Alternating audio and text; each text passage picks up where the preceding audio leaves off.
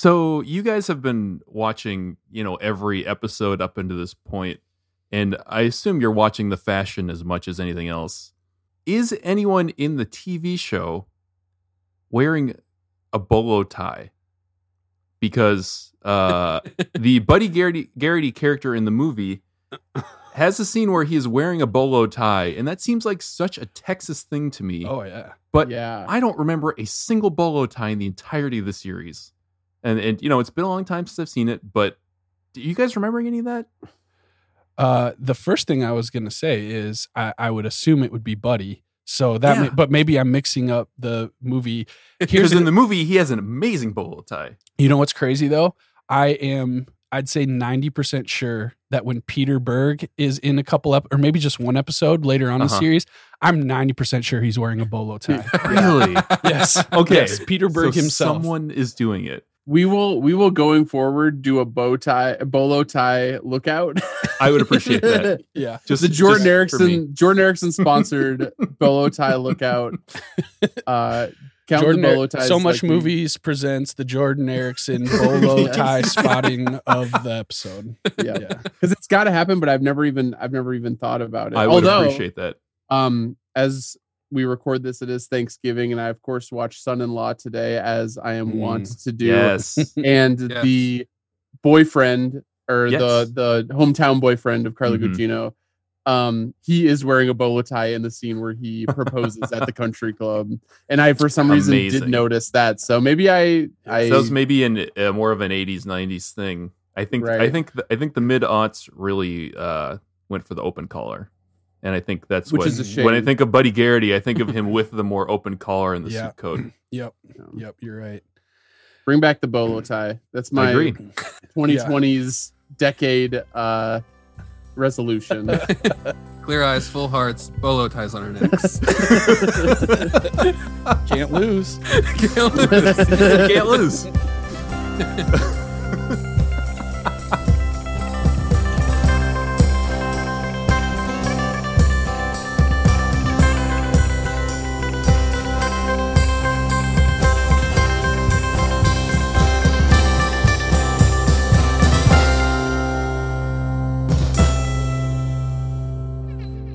All right, folks. This is a very, very special episode. I feel like we've been talking about it for months. That's because in real life we have.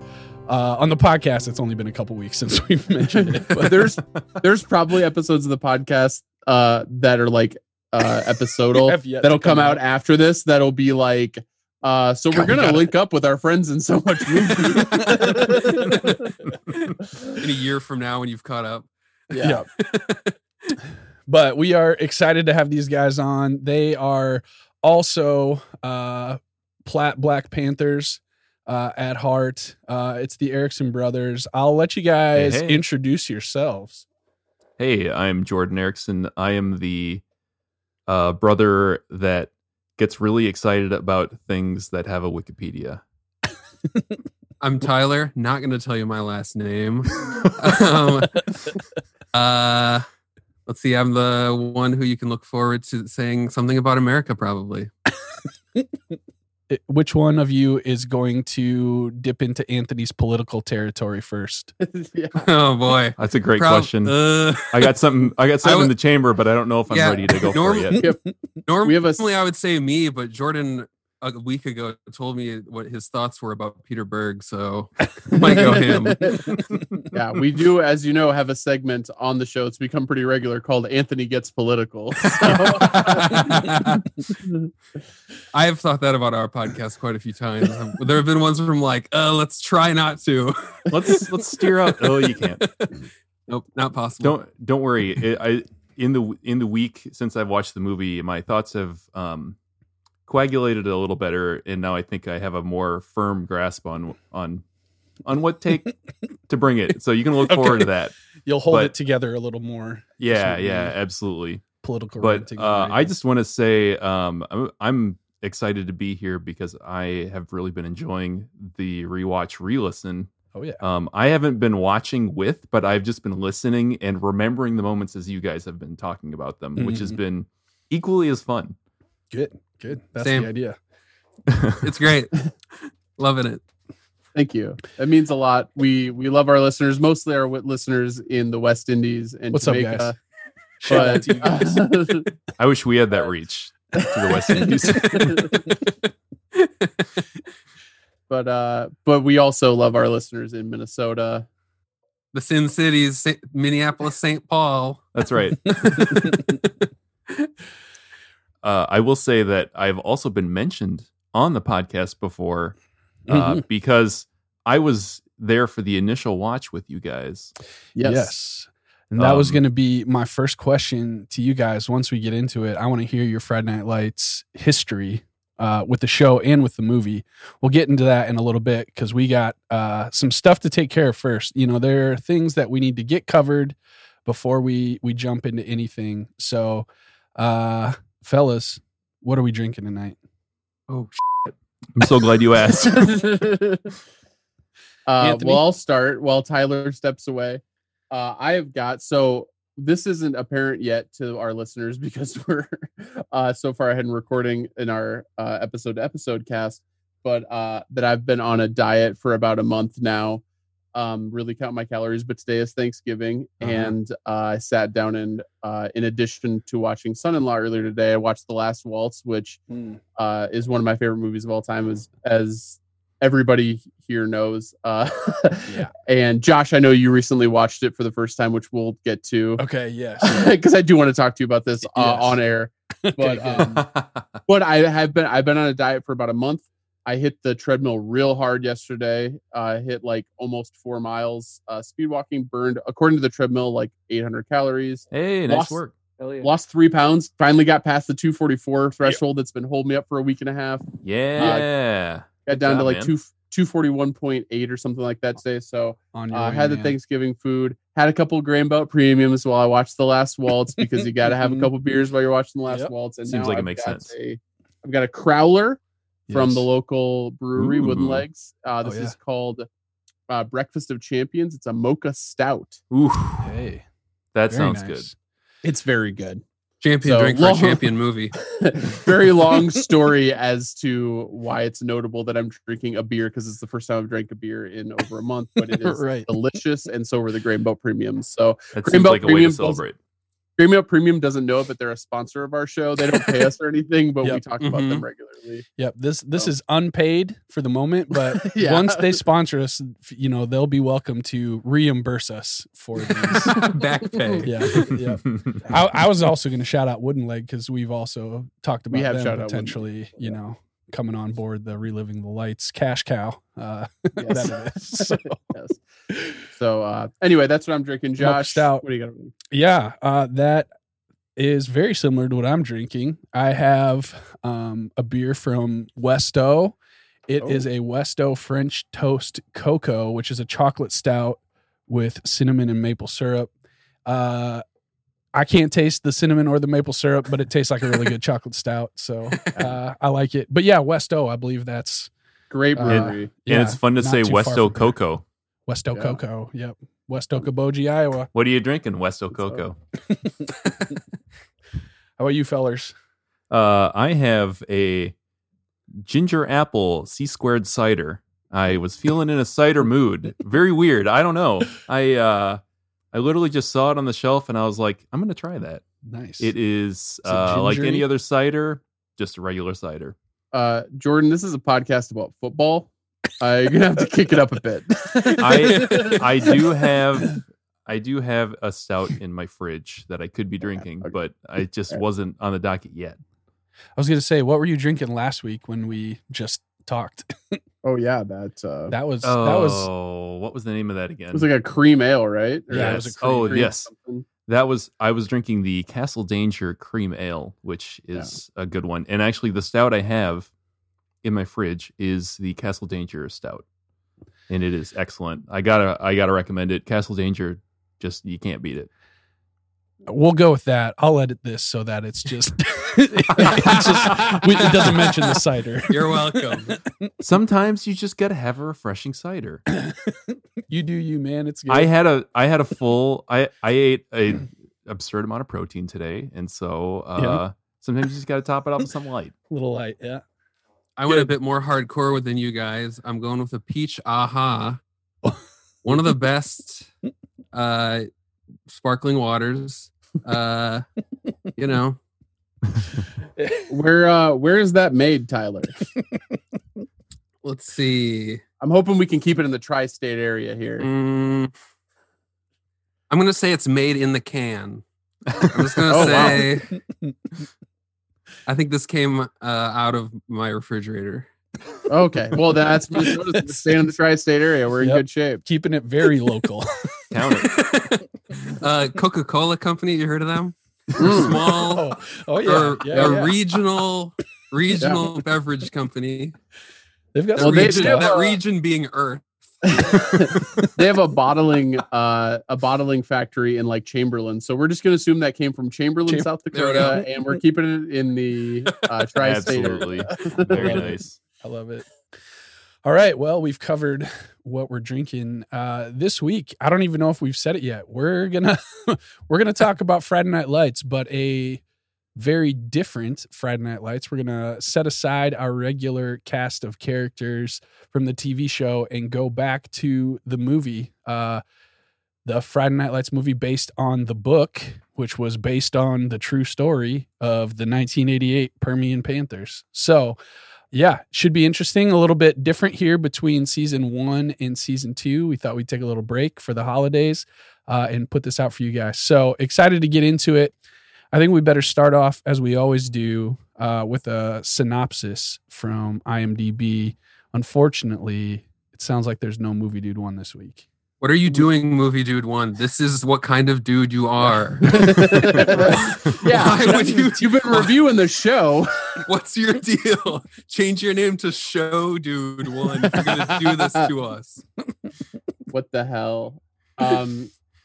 Yeah, we don't have any Movie Dude 1 this week, but we do have 4 different synopses. So I don't know if each one of us, do we all have IMDb handy that we can all read one?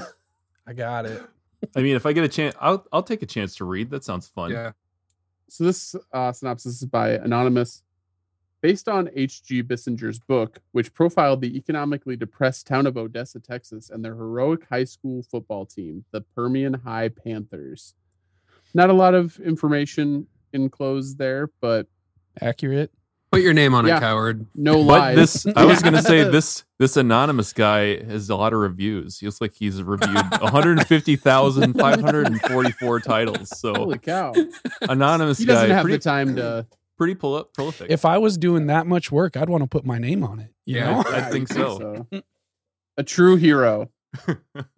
So accurate, and I appreciate the brevity, but maybe a little too brief. But grammatically correct, it seems. Yeah, no mistakes. Yeah, so, for if that was Movie Dude 1 that did that, I would be like, dude, 10. 10 nailed it. Did it, Movie Dude 1. It's definitely not Movie Dude 1. We're proud of you. All right, let's move on to Zach Abrams. Odessa, Texas is a small town in Texas. Racially divided and economically dying, there is one night that gives the town something to live for: Friday night. The Permian Panthers have a big winning tradition in Texas high school football, led by quarterback Mike Winchell and superstar tailback Boobie Miles. But all is not well as Boobie suffers a career-ending injury in the first game of the season. Hope is lost among citizens in Odessa and for the team, but Coach Gary Gaines, who believes that perfection is being able to look your friends in the eye and know you did everything you could not to let them down, is somehow able to help the team rise up from the ashes and make a huge season comeback. Now on their way to state, the Panthers must go out and be perfect because they may never matter this much for the rest of their lives. So sad. What a bummer of a last sentence. Woof. So depressing. Kind of, yeah, the point of the movie. Pretty accurate. But still. Yeah, screwing up in the first sentence for sure. Yeah, with the commas. Small comma town. Odessa, comma, and saying there is one night that gives the comma town something to live for. Friday night is kind of like, yeah, you got night in there twice. You could write something up differently. It's a little redundant. Yeah. One night, Friday. You could just say that. We can assume night. You could just say there's one thing that gives the town something to live for. Yes, absolutely. Don't give it away, man. Yeah. I will say this: I can tell that Zach Abrams likes this movie a lot. Definitely. You know, I think he might have done some TV show. I think I feel like that name sounds really familiar. And I can't Either way, see thank you for your service, Zach the phone. Abrams. I think he's done a couple of episode synopses as well, but he has. Yes, you are correct. I knew it. Yep. He has. His number one plot synopsis is for Air Bud, Golden Receiver. Oh, he loves sports movies. You love Sports sports movies. movies, especially football. Followed by number 2, The Sweet Life of Zach and Cody episode, Ask Zach. Is from it about football? 2006. Is it about football? For all we know, it is, because this next one is for the love of the game. So Oh, for real? Yep. Just wants sports to be happening in front of him. Yeah, Doesn't that matter the goes- tone, age level, kind of species. Just if there's sports, Zach Abrams is watching. there's no rule that says I can't watch a football dog. I think we all know a Zach Abrams in our own Yeah. lives. Oh, yeah. Yeah. All right. I'm reading the next one from David S. Johnson, which I chose this one because of the person's email, Yes. which is at bigfoot.com. I screwed up. I did not build my online life around a bigfoot.com email domain. Straight Arrow coach leads his team to the 1988 Texas State semifinals in the West Texas city of Odessa, where high school football is king. Expectations of classmates, coaches, family, and community members exact a toll on the athletes central to the story. Economic and racial undertones pervade this adaptation of H.G. Bissinger's book by the same. Drops off at the end. I think I meant to say same name. It says says name same on name mine. on mine. I think my app your is phone's weird. cutting it off. Yep, blame my phone. Time to grow up and get an There you go. iPhone, Tyler, like the rest of the Never. I will not spend $900 to have emojis. All right, I got the last one here. This is by noted reviewer JGP3553 at yahoo.com. Oh, Expectations are high for the 1988 football team at Permian Mojo High School in the blue-collar football crazy town of Odessa, Texas. Mojo, it's always in caps, so I'm going to say it like that, is a traditional powerhouse in Texas high school football, and the community lets Coach Gaines know in many not-so-subtle ways that nothing short of a state championship is a failure. But when the team loses its star tailback in the first game of the season, hopes seem dashed, and Mojo goes into an early tailspin. Everyone is ready to hang Coach Gaines in effigy, and the team is left for dead. But miraculously, Coach Gaines pulls the team together, and Mojo makes the now unlikely run into the state playoffs. Great. This person loves typing the word mojo. He loves it. Mojo. Yeah. All caps. I do like that he added that everyone is ready to hang Coach Gaines in effigy. That was an An interesting interpretation. Kind of editorializing, basically, because that doesn't actually happen or is threatened, right? Well, I mean, No.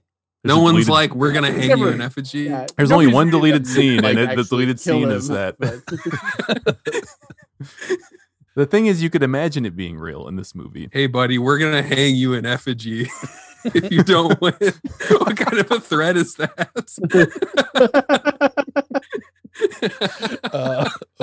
Okay. Okay, go for it, I guess. You're not going to hang me? No? Okay, whatever. Just something that looks like me. Okay, cool. All right. What do you? I don't know. Who are we going with here? Who is the plot synopsis MVP? Anonymous, Zach Abrams, David S. Johnson at Bigfoot.com. Or Truly, I think that David S. Johnson at Bigfoot.com gave a more than a single sentence, which is good. But also gave you kind of the themes that you can expect without giving any spoilers. it was very Yeah. theme. It was really oriented. easy to read, too. Got to give it to him. Yeah. Not All right, clumsy well, at all. We should let him know. He's got his email right there, David S. Johnson at Bigfoot.com. Hey, Let's all send him a collective email. Yeah. we appreciate your work, Dave. Good luck finding Bigfoot. Yeah. All right. So that is our synopsis. This movie came out October 8th of 2004. So right as that would have been our senior year of high school, Jordan and my senior year of high school. That's right. Correct. And so we were, even the end of my high school football career. So I specifically remember, maybe we talked about this, maybe, okay. I don't remember if I had my jaw wired shut or not when I watched this movie, but it would have been right in that time period. Real close. Yeah. For When sure. this movie came. So we've never talked about this somehow, but I did break my jaw in the last game of my high school football career. I remember that. And was wired shut for 6 weeks. I assume someone kicked a helmet at your face. That is now, it was a helmet. It was a helmet straight to my chin, but Yikes. but not kicked. It wasn't quite that dirty. It was still on a person's head.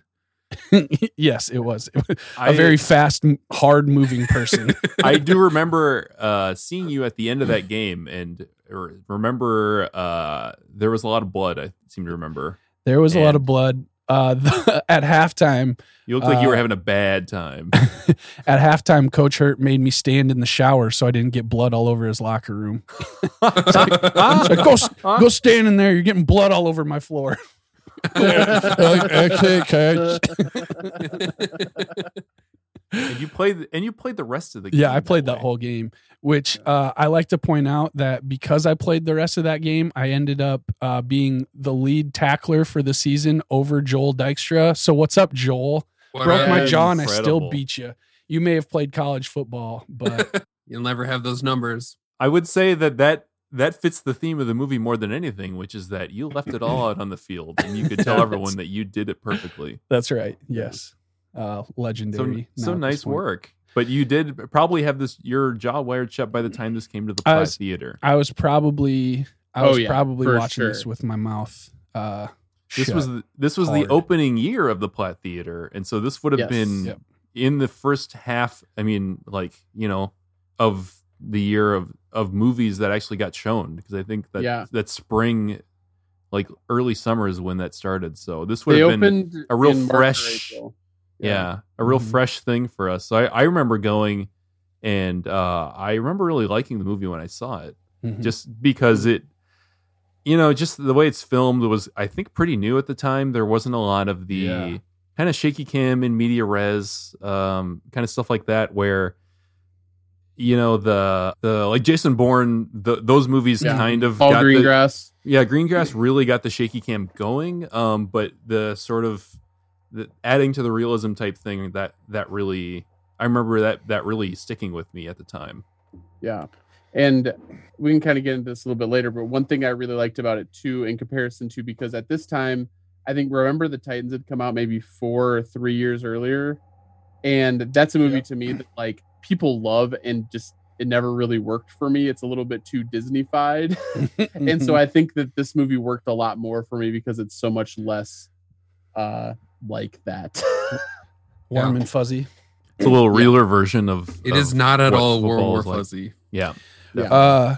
I saw Remember the Titans in the Armor, South Dakota. So an even smaller town than Platt movie theater. No way. And they And a showed it smaller in the theater. wrong aspect ratio the whole time. Which, if you guys know, I'll bet that drove you I cannot insane. handle it. I cannot. Everything was. You can notice it on squished. you notice it on a TV immediately if it happens, and so I bet Yeah. you were just like losing your mind. It I was didn't even know awful. that was possible in a film theater. In Yeah, Armor, how did South they mess Dakota. it up? It is.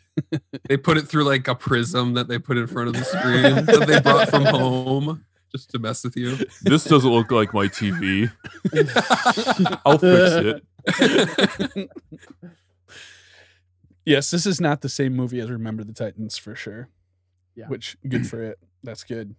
So that's a good. Let's before we get into the movie specifically, I'd like to hear your guys's kind of first experience with Friday Night Lights. We just touched on the movie, but also the show. This is a podcast about the show mainly.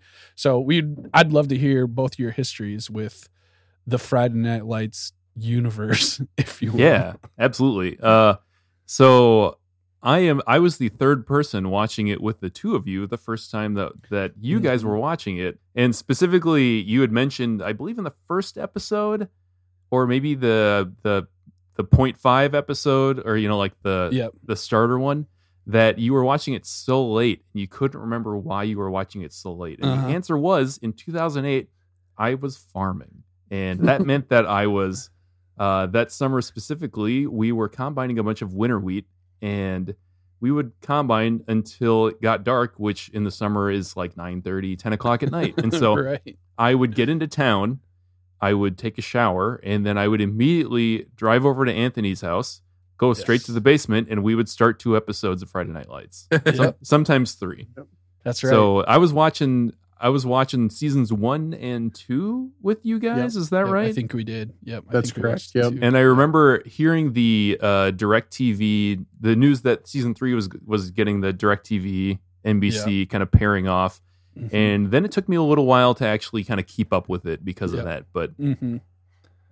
And if I'm not mistaken, you haven't seen season 5, right, Jordan? I Is that have correct? watched almost all of season 5, and I've never watched the Okay. finale.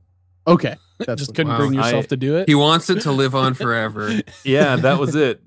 I don't know. Something. I'm not really sure what happened there. I definitely am excited for you guys to get to season 5. I think I will probably just pick up the last season and watch Yes. through it Nice. just as something different. Because it's only 13 episodes total. Yep. Those Mhm. those later seasons get short, so Mhm. it'd be It's on nice, Hulu. I know you have Hulu access you're right. because I we do. both have the same Hulu access. That's right. It's neither of yours. Shout out to Mike Harris, Thanks, friend buddy. of the show. Appreciate it. Yes, but I do remember really enjoying it when we were watching through it the first time. Yeah. And, That was a good summer. That was an excellent summer. Absolutely, and I'm very excited for you guys to get to season 2 specifically. Hold on, buddy. I personally cannot wait. It's going to be great. I remember when we were watching it being like, "Oh, what is going on with this?" And I also remember how sad it was that was the writer's strike year, and so the Yeah. season doesn't even end like on a regular note. They just had to like kind of cut it off where it stood. It was a mercy killing. Honestly, at that point it was. Yeah. And it's crazy that the show like came back stronger than ever in season 3. So For real. Mhm. For real. getting a little ahead of myself here, but that I have some very fond and strong memories of watching it with you guys, and Yeah, so right. I was really excited that the podcast is going here, and listening just makes me feel like I'm back in that basement every week. Right on. That's the idea. Well, I know I watched the movie before, almost definitely also in Anthony's basement, because I knew you were a big fan of everything, and I think I probably thought, well, let's watch the movie first and see how that, but then they're completely different, so they didn't really carry through that much. But I actually watched. I know I borrowed the season 1 DVD from you like years after it was probably around when it was ending, when the whole thing was ending, Yeah. maybe. Mm. And I watched season 1 and I thought it was pretty good. And then I never watched any more of it. That was it. I think everybody told me how weird season 2 was. And I think I was like, I think I get it. So I am also looking forward to you guys getting into season 2, because every once in a while, Anthony, or even like when it was first happening, like I would hear you guys or whoever else just talking about whatever had happened with somebody getting murdered or something ridiculous happening. And I'd be like, wow, this a football show? Oh, yeah. So looking forward to hearing it the way I would love to hear it described to me versus, So you're not actually gonna watch season 2. You're just gonna well, probably get- not. We give you the play-by-play anyway. so- Exactly. Yeah. Yeah. Yeah. Nice. I'll know You'll what's more or going less on. get it. Yeah. The theater of the mind will be very strong. Yes. Yeah. Imagine Jesse Plemons swinging a lead pipe. Ooh, nice. I can Yes. imagine it. Beautiful. Well, and so the movie is basically the first season of the show, right? The equivalent time frame that it's like one season. Yeah. Sort of, Kind of. yeah. Like it takes place over the course of a football season. And it's like, the kid that's really good gets injured and they have to play out their season anyway. All that, Right. roughly. It's More or less. loosely Yeah. based. Yeah. I was gonna say, do we want to get into it with that kind of just Yeah. like you two have been watching this, over the course of this last season. Mm-hmm. How have you guys felt after like watching the movie? Did it feel like a big shock to go back to the movie after watching a season of the show? For me, I seriously, when I was watching the movie, I was like, how many times have I watched this freaking movie? Because I know everything that is going to happen when it happens. So I think I was already pretty like accustomed and comfortable with the relationship between the show and the movie. So it wasn't too weird for me because I really liked the movie to begin with before I liked the show. And then, the show obviously took on a life of its own in my life. So it didn't really throw me for a loop this time, but it still is fun to watch and make the connections and figure out like which character is an amalgamation of these three other characters and stuff. Yeah, or who they decided to switch. Yeah, they were like, this role might work better with this person instead, or with this personality. Yes, yeah, that's pretty cool. How about you, Anthony? Yeah, for me, so this was the first time that I'd watched it in at least, I'm going to say 3.5 years. I know that I watched it on HBO when I was living in the college party house that I lived in 2016 and 17. I don't remember the exact time frame of when that would have been. So we'll say 3.5 years ago. For me, it was, I think, more of a shock than anything of how true to the style they really kept the show from the movie. Yep. And definitely. how much they went for that whole zoom, like the strong zooms and the shaky cam, and even like I remember the explosions in the sky soundtrack. But that's what I kept thinking of. I kept thinking of the music and like weirdly all the establishing shots of like this is Texas basically. Yep. Sure. Yeah. Like the weird shots where it's like clearly from a car and it's like going by a player's house and they like slowly zoom in on like the number 6 lives here. That's the house style for sure for Friday Night Lights. It seems like. I feel like the movie I feel like Dillon is a much cozier, more quaint town than Odessa though. Like, 100%. Odessa, they really go hard to to put across the point that it is bleak. There's nothing there except football. That's it. Yep. Whereas Dillon seems more like your more familiar small town. Like any small town. Yes. Yep. Like every small town and no small town at the same time. Mm-hmm. I will say this, just to transition to the next portion that I would like to get into. Sorry to cut you off, Jordan. Nope, not at all. You're fine. Is the thing that really shocked me more than anything on this rewatch is how many characters were kind of an analogy for characters in the show, or analogs for characters in the show. Mm-hmm. Where like I remembered obviously Boobie Miles, and I know that he's clearly an analog for Smash, but I didn't remember like how much Garrett Hedlund's character is basically just like Tim Riggins. Yeah, seriously. For example, and to a lesser extent, how much Mike Winchell, Lucas Black's character, is kind of an analog for kind of a combination between Jason Street and Matt Saracen. Yeah, definitely. He's kind of a quiet, not necessarily as goofy. No, Mike Winchell definitely doesn't listen to Bob Dylan or draw pictures. No. Changing from Mike to like those other two guys, I feel like is one of the smarter decisions they made in going from the movie to the show. Just because, not because Mike's like boring necessarily, but like having like a younger kid having to move into that and focusing on that kid versus like in the movie, the kid that rises up to a starting position who's younger doesn't really get very much focus, but that is pretty interesting. So they pretty much combined, like he's got his grandma instead of his mom, and then he's also younger. So and there's a girl that he likes versus the movie where there are no girls. Like they just, or at least none of them are characters. Yeah, definitely. What I would have liked to have seen in the show that I don't think ever comes about, and I may be mistaken on that because we are only into season 2 and I haven't seen season 3 beyond in a very long time, is that there wasn't really an analog for the Ivory Christian character who I really liked in the movie. Also, when I saw, like, I kept watching it kind of with I don't know, I was kind of being cynical about it of like, these kids are all like really wanting to go somewhere with it, but none of them are big enough. And I just kept thinking, this Ivory Christian guy is clearly the only guy big enough to go anywhere with it. And he was the only one who played. Yeah, in NCAA. So they D1, basically right? nailed it. Yeah. There you go. Yeah, I was thinking it is interesting there were some things that I liked more in the movie.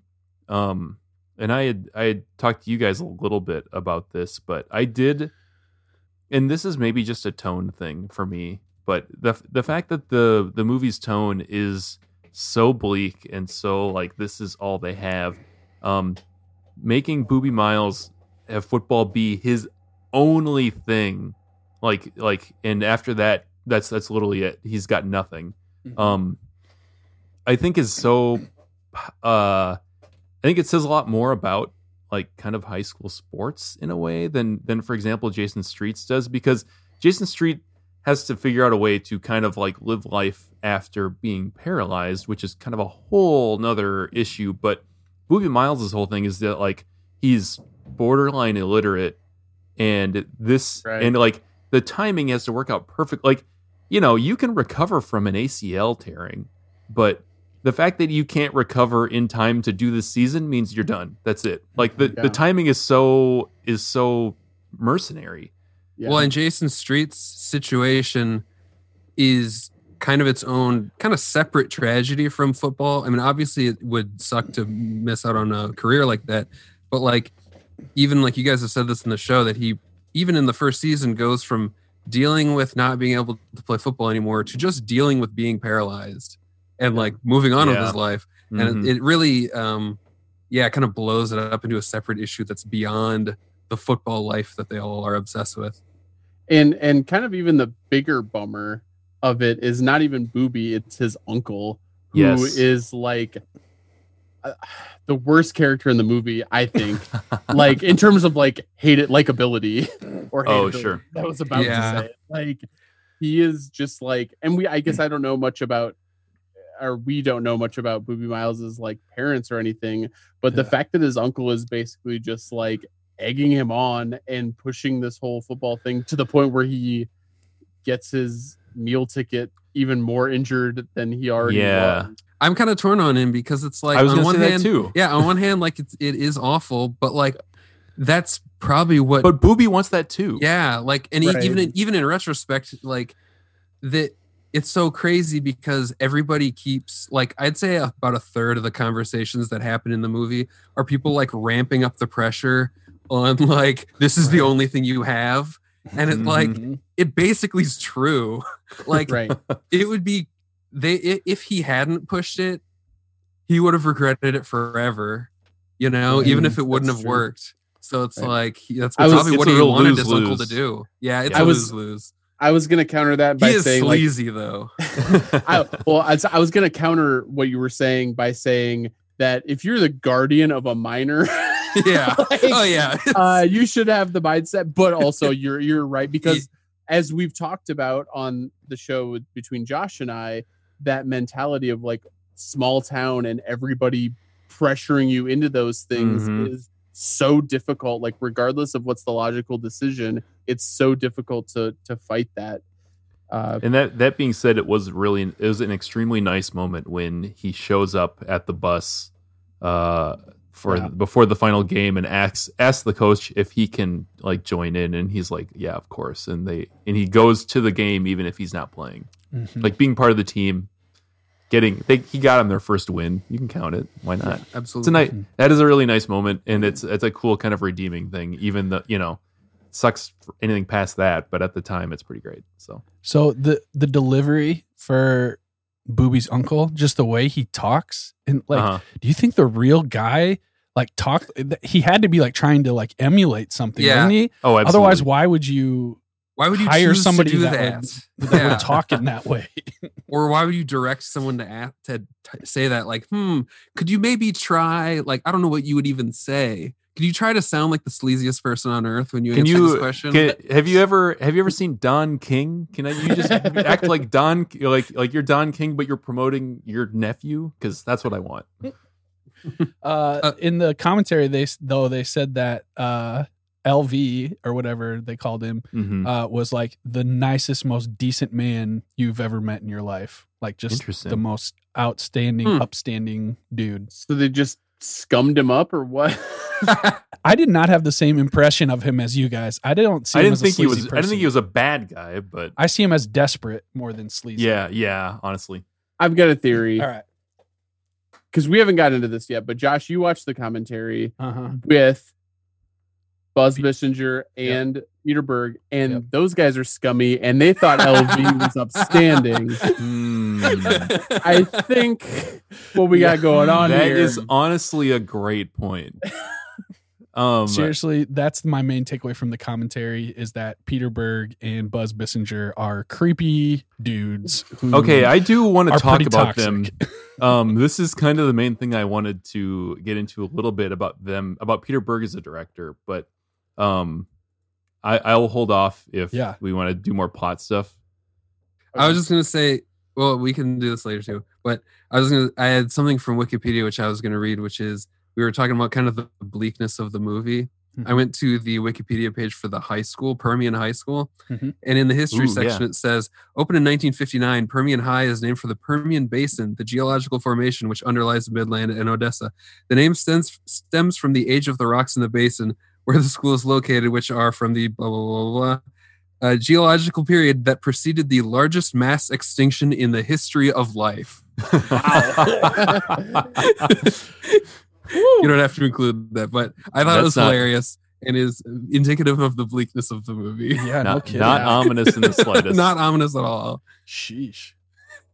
So the bleakness, that was like the first thing I noticed was like when they show that huge football stadium and there's like nothing else. You know, like that was obviously very intentional at the beginning of the movie, but that's the actual like Permian Stadium.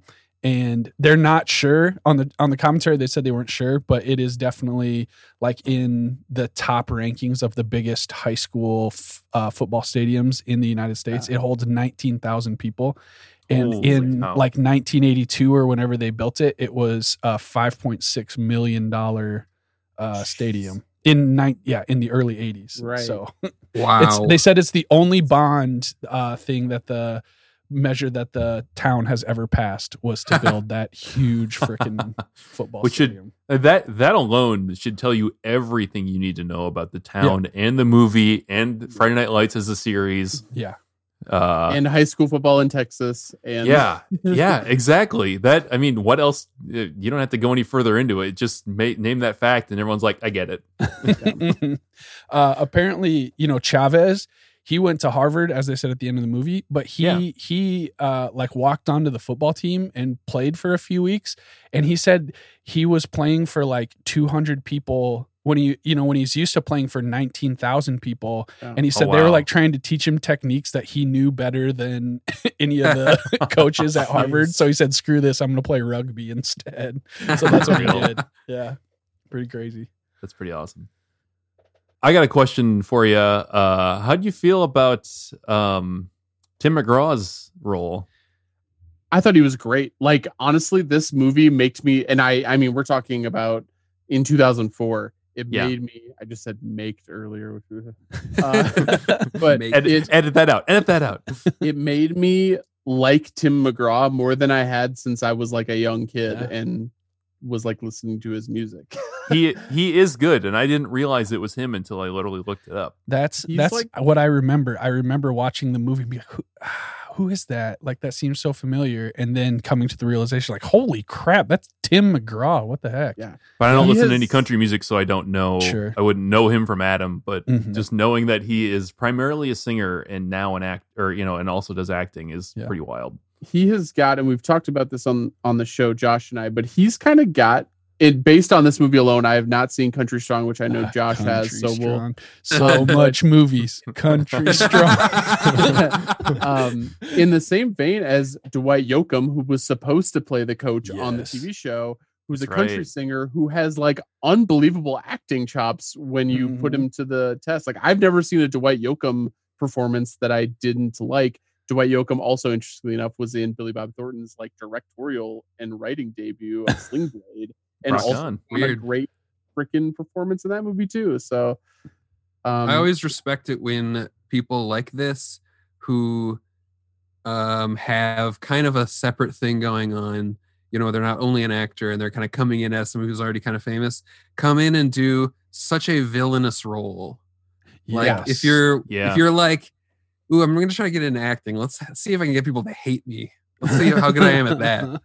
He's good at it. He's real good. He is. Yeah. Because wow, the cycle of abuse has never been clearer. Menacing. Yeah. He is really going, especially I think the most menacing thing is after his big freak out in the car where he destroys the windows.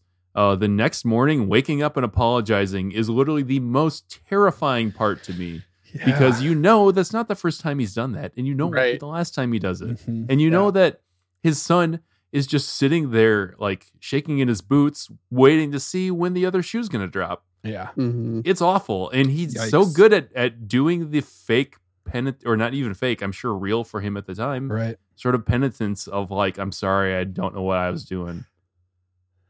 Very unsettling. Tim McGraw is very unsettling in this movie.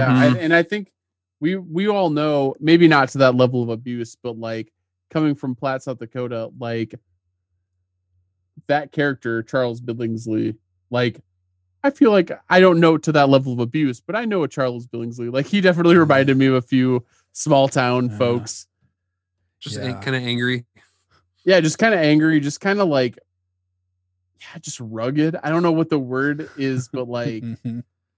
just rough. I think some of it is maybe, I don't want to just say economic, but kind of class based in a sense that like you don't Absolutely. have a lot going for you, and this is sort of an outlet for it, for better or for worse. And I Right. don't think that's the whole solution to it, or even the whole like prescription of what it is, but I think that's certainly a part of it, because I don't feel like he has a good life, and I feel like a lot of that seems like it's related to that in some way.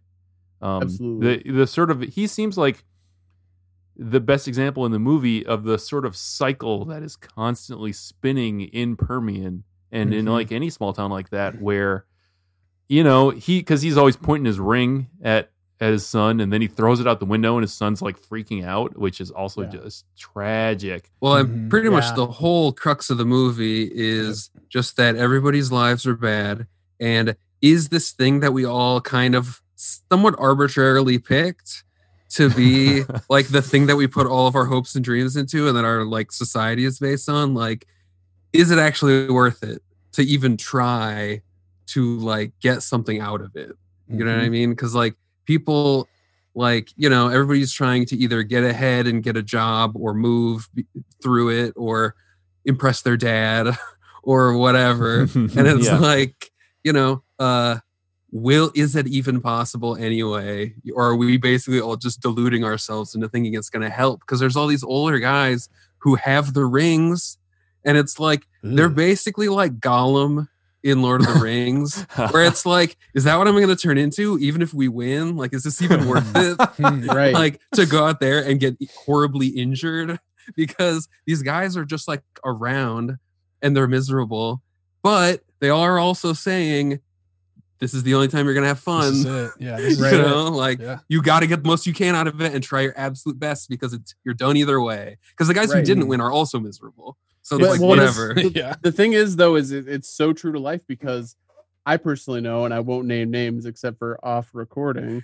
but like I personally know of a situation that I witnessed firsthand of a player on the Black Panthers 1992 championship winning team going up to a local NAIA college level player, which is not high up, and introducing himself as like, hey, I'm this person, 1992 state football champion. And like shook his hand. And this guy who was playing in NAIA football played really well in high school football, did not win a state championship. Sure. But like Unreal. the fact that that's a thing that I have seen personally is Yeah, in like, Platt, oh, South what a Dakota. bummer. It's like that domino meme where there's like a tiny domino and they get progressively like way Yes. bigger. Yeah. And the first one is like a team wins a championship in 1954, and then the last one is like $5.6 million stadium. yeah. Mhm. So let's get into the plot. Let's just try and hit it up quick. So basically, we've got Odessa, Texas, a bummer of a community. Not really sure population wise how big it was in the 1980s. If we can, 1980, 90,000, 1990, 89,000. So basically just right around Okay. 90,000. so around 90,000 people. So we're talking a decent, like a Rapid City sized town at the time. Can you put that into terms that our West Indies listeners could understand? I'm gonna have to look up Jamaican. The West Indies also have Wikipedia. They can figure it out. We'll put it in the episode description. There you go. Yeah, it's kind of a dead end town. It's like a town from a Bruce Springsteen song where like maybe there was something there once, but now everybody's just pissed off. Yeah. And mad. We've got the only hope in the town is the Permian Panthers. They are traditionally pretty good. I had the picture pulled up on IMDb that had the state championships that they had won prior. There's to like 4 of them, right? Yeah. 65 was one. 84 was the most recent prior to this. But they've got a traditionally good football team, and as we come to find out, high school football is pretty much everything in the state of Texas, especially small town Texas. So they're a traditionally good football team. They've got a like insanely stacked team from what we know, led by running back Boobie Miles, who is very full of himself, very confident in his abilities, Very Smash-like. very Smash-esque. Probably Way refers to cooler himself- nickname. Booby? Come on. If you can be nicknamed Booby and be a confident guy, you've won. That's it. Like no one's gonna mess with you. What, you gonna call me something worse than Booby? Get out of here. My 5-year-old was watching tonight. She just turns to me like, "Daddy, Booby?" Yeah, baby, Booby. That's right, baby. Booby. So we've got Boobie Miles, who is raised by his uncle. We don't know much about his home life outside of that, what is going on with his parents, but he's raised by his uncle LV, basically to be a football star. He is borderline illiterate from what we can tell. He gets like a college letter in the mail and has a hard time reading it in a particular scene. We've got Brian Chavez. I don't remember what position he plays, but also an exceptionally good football player. Defense. Yeah. You got Mike Winchell at quarterback, who's very talented as well, as far as we can tell. Don Billingsley, a fullback, right? Yep. Who's got a abusive father, played by Tim McGraw. And A very hairy Tim McGraw. yeah, yes. Ivory Christian, who I believe he was the defensive player. And the other big one is Chris Comer, who is Boobie Miles' backup. I think would be the primary characters on the football team. And they're all coached by Coach Gary Gaines, played by Billy Bob Thornton. And they start off the season great. Boobie Miles is playing great. He ends up tearing his ACL. That's not great. All he knows is football. The team kind of ends up sucking for a bit. Not long though. Not No. long. They turn They it end up- around. They end up pulling it together and making the playoffs. Boom. There's not really like one main character, right? Like the main character I wouldn't say is. Maybe Gary Gaines, Mike. I would say, is the closest. I was thinking Mike. I feel like it's more a main concept yeah. than a main character. I right? Yeah. think really the three. I think it really is the three main between Mike and Booby and Don. And then kind Coach? of the coach too. I forgot about Yeah. him. Coach Gaines, I would say. It's funny to like forget about the coach, but he's such a he's not a player, and that the action isn't like happening with him, and so I almost forget that it's like, oh yeah, he facilitates the action, but that makes him a character too. He's just as much dealing with everybody. I mean, else. he's got some major like tension in the whole thing because his entire like family and whatnot is at in peril of being moved, fired. He could be fired, he could be moved. Like it literally comes down to a coin flip whether he's gonna have to. I forgot how crazy that was. That was really nuts. Yeah, I really loved the scene where he pulls up to his home and there's all the realtors have signs in his yard. That's a pretty good burn. I was, if memory serves, because I have read the book twice, but it's been about a decade since the last time I read it, that I think that actually happened, which is insane. Yeah. They said that in the commentary that was something that people always ask him, like, that didn't really happen. And like, no, yeah, it actually 100%. Because it seems like a bit, like, I think if you're the realtor in town and you do that like at game 3,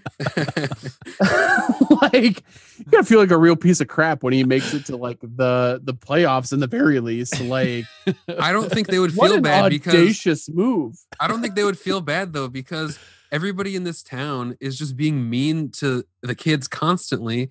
And then I assume at the end, when the kids do really good, they all think that that's why the kids did good. They're like, oh yeah, I was mean to them, and then they got it together, and then they won. Yeah. So I think everybody who put the signs on his lawn, they probably all looking back think that's the turning point. That's why they turned it around, is because I was a dick to the coach. This guy finally realized that if he didn't win, we would literally sell his house for him. It was like a breath of fresh air to me when his wife, played by the same actresses in the show, Connie Britton, love you, come on the show. Every time she would say pretty much anything, but whenever she was like, wouldn't it be great if everybody cared a little less about football? I'm like, yes. Like everybody is like constantly, whenever anyone would do something wrong in the game, all the coaches would like sarcastically be like, do you not understand how important this is? Like that was like the only criticism that everybody had of everybody else. And they never made any like strategic moves or whatever. It was just like, just ramping up the pressure and constantly doubling down on the importance. And it's like, oh boy. Maybe we shouldn't. I mean, yeah, maybe the main character is basically like Odessa itself, and that's that's the main conflict, because it's almost as if Odessa is a character. And you know who the main character is. I love that type of stuff. Yeah, that's right. But, I mean, it is good, and you're not wrong too. Yeah. It's Odessa. It is really just a study of a town more than anything else. So that's absolutely true. I can't remember the exact wording that the coach uses at the very first like pregame talk or whatever, but he basically says like, "This is everything for the town. The entire town is riding on your back." Like I don't necessarily know that was a great approach to kick off your football season, but it's what they keep coming back to over and over and over again. Yeah. The entire town like keeps approaching players and being like, are you going to be perfect? Like, can you be perfect? Woof. Okay. A little side note here in the commentary, Bissinger was like, oh, that was brilliant. I think that's going to be like become a regular part of people's vocabulary and stuff, like the lexicon, be perfect, about being perfect, which I love because it was Clear Eyes, Full Hearts, Can't Lose that eventually did it. Which but like is like only like colloquially said in the movie, right? Like he doesn't. He doesn't even completely words. Say no. it. Yeah, he kind of gets close. Like your ears perk up and like, that wasn't really it, but okay. I was going to mention something that I really thought was funny in the game where Boobie Miles gets injured, which was that apparently in real life, he gets injured in like a preseason game or something, right? And it was just like a routine thing. And like in the show, Street gets injured. I don't remember the exact situation, but it doesn't play quite the same. Last play of the first game. Okay. So in this one, I thought it was really interesting that Boobie Miles, they had a combo situation of the backup guy forgetting his helmet. And then you see a brief little moment after the injury happens where two guys on the opposing teams like give each other like a tiny, tiny high five. And I really like I think it creates a classic situation of like almost that injuries aren't inherent to football or anything. Like, don't worry about it. These guys all let down football by either being dirty or by being like negligent. And it's like just this bizarre situation where it's like, you don't need to like give us a bunch of reasons why a guy got injured. Like it's already extremely tragic. I don't know. I just thought that was bizarre. Like the movie, in its like depiction of the town and just the whole situation and trying to like give it a, I don't know if they're trying to give the town a fair shake or whatever, but it's like they really try to thread the needle in like this being a world that makes sense almost, while also being horribly unfair to everybody. I don't know. It's very strange. I did like that moment where the two players, like, they barely even look at each other and basically give each other like a a very quick teeny tiny high five. Yeah, that was because we got to know they're dirty. No, he wouldn't have got injured otherwise. But that being said, as we've discussed this on the show before, some towns are just villainous, much like Gregory, South Dakota. Some people are just born evil if they're born. There are villains. Any red team. It's any red team, and that carries through in this as well. Oh yeah. Dallas Josh, Carter. I want to remind you that you are currently working for the Red Raiders. Ooh, I don't know this for a fact, but it seems like we've been distancing ourselves from the red portion. Everything just says Raiders now. I mean, we still are red, so right.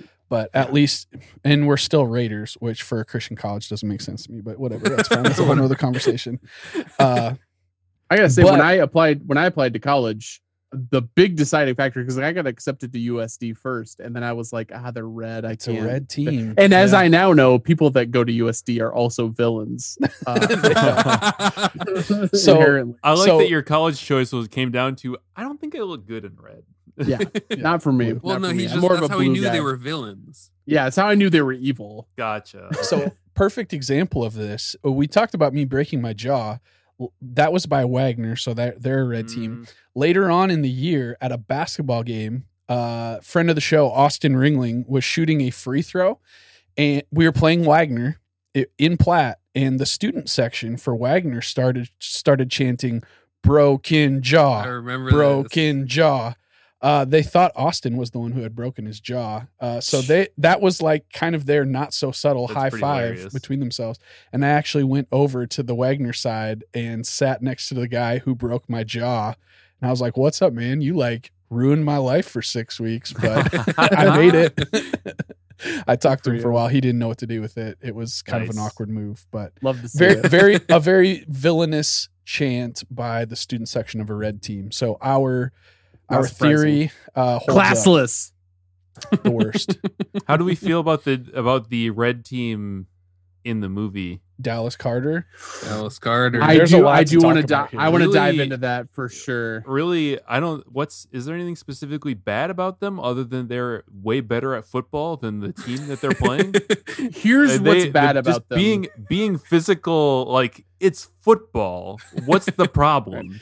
I'll tell you what's bad about them. The way that they're depicted in the movie. Because it is very obvious that they are using a primarily minority team and making them look villainous in a lot of ways, and it is very troubling. And I do want to dive into that in the Anthony Gets Political segment. Okay, but I will say this. I listened to the commentary and they went off about this, Peter Berg and Bud Bissinger. Now, as we've mentioned, these are very douchey people who seem very toxic. So take this all with a grain of salt. But they were talking about how much like flack they took for how Dallas Carter was depicted.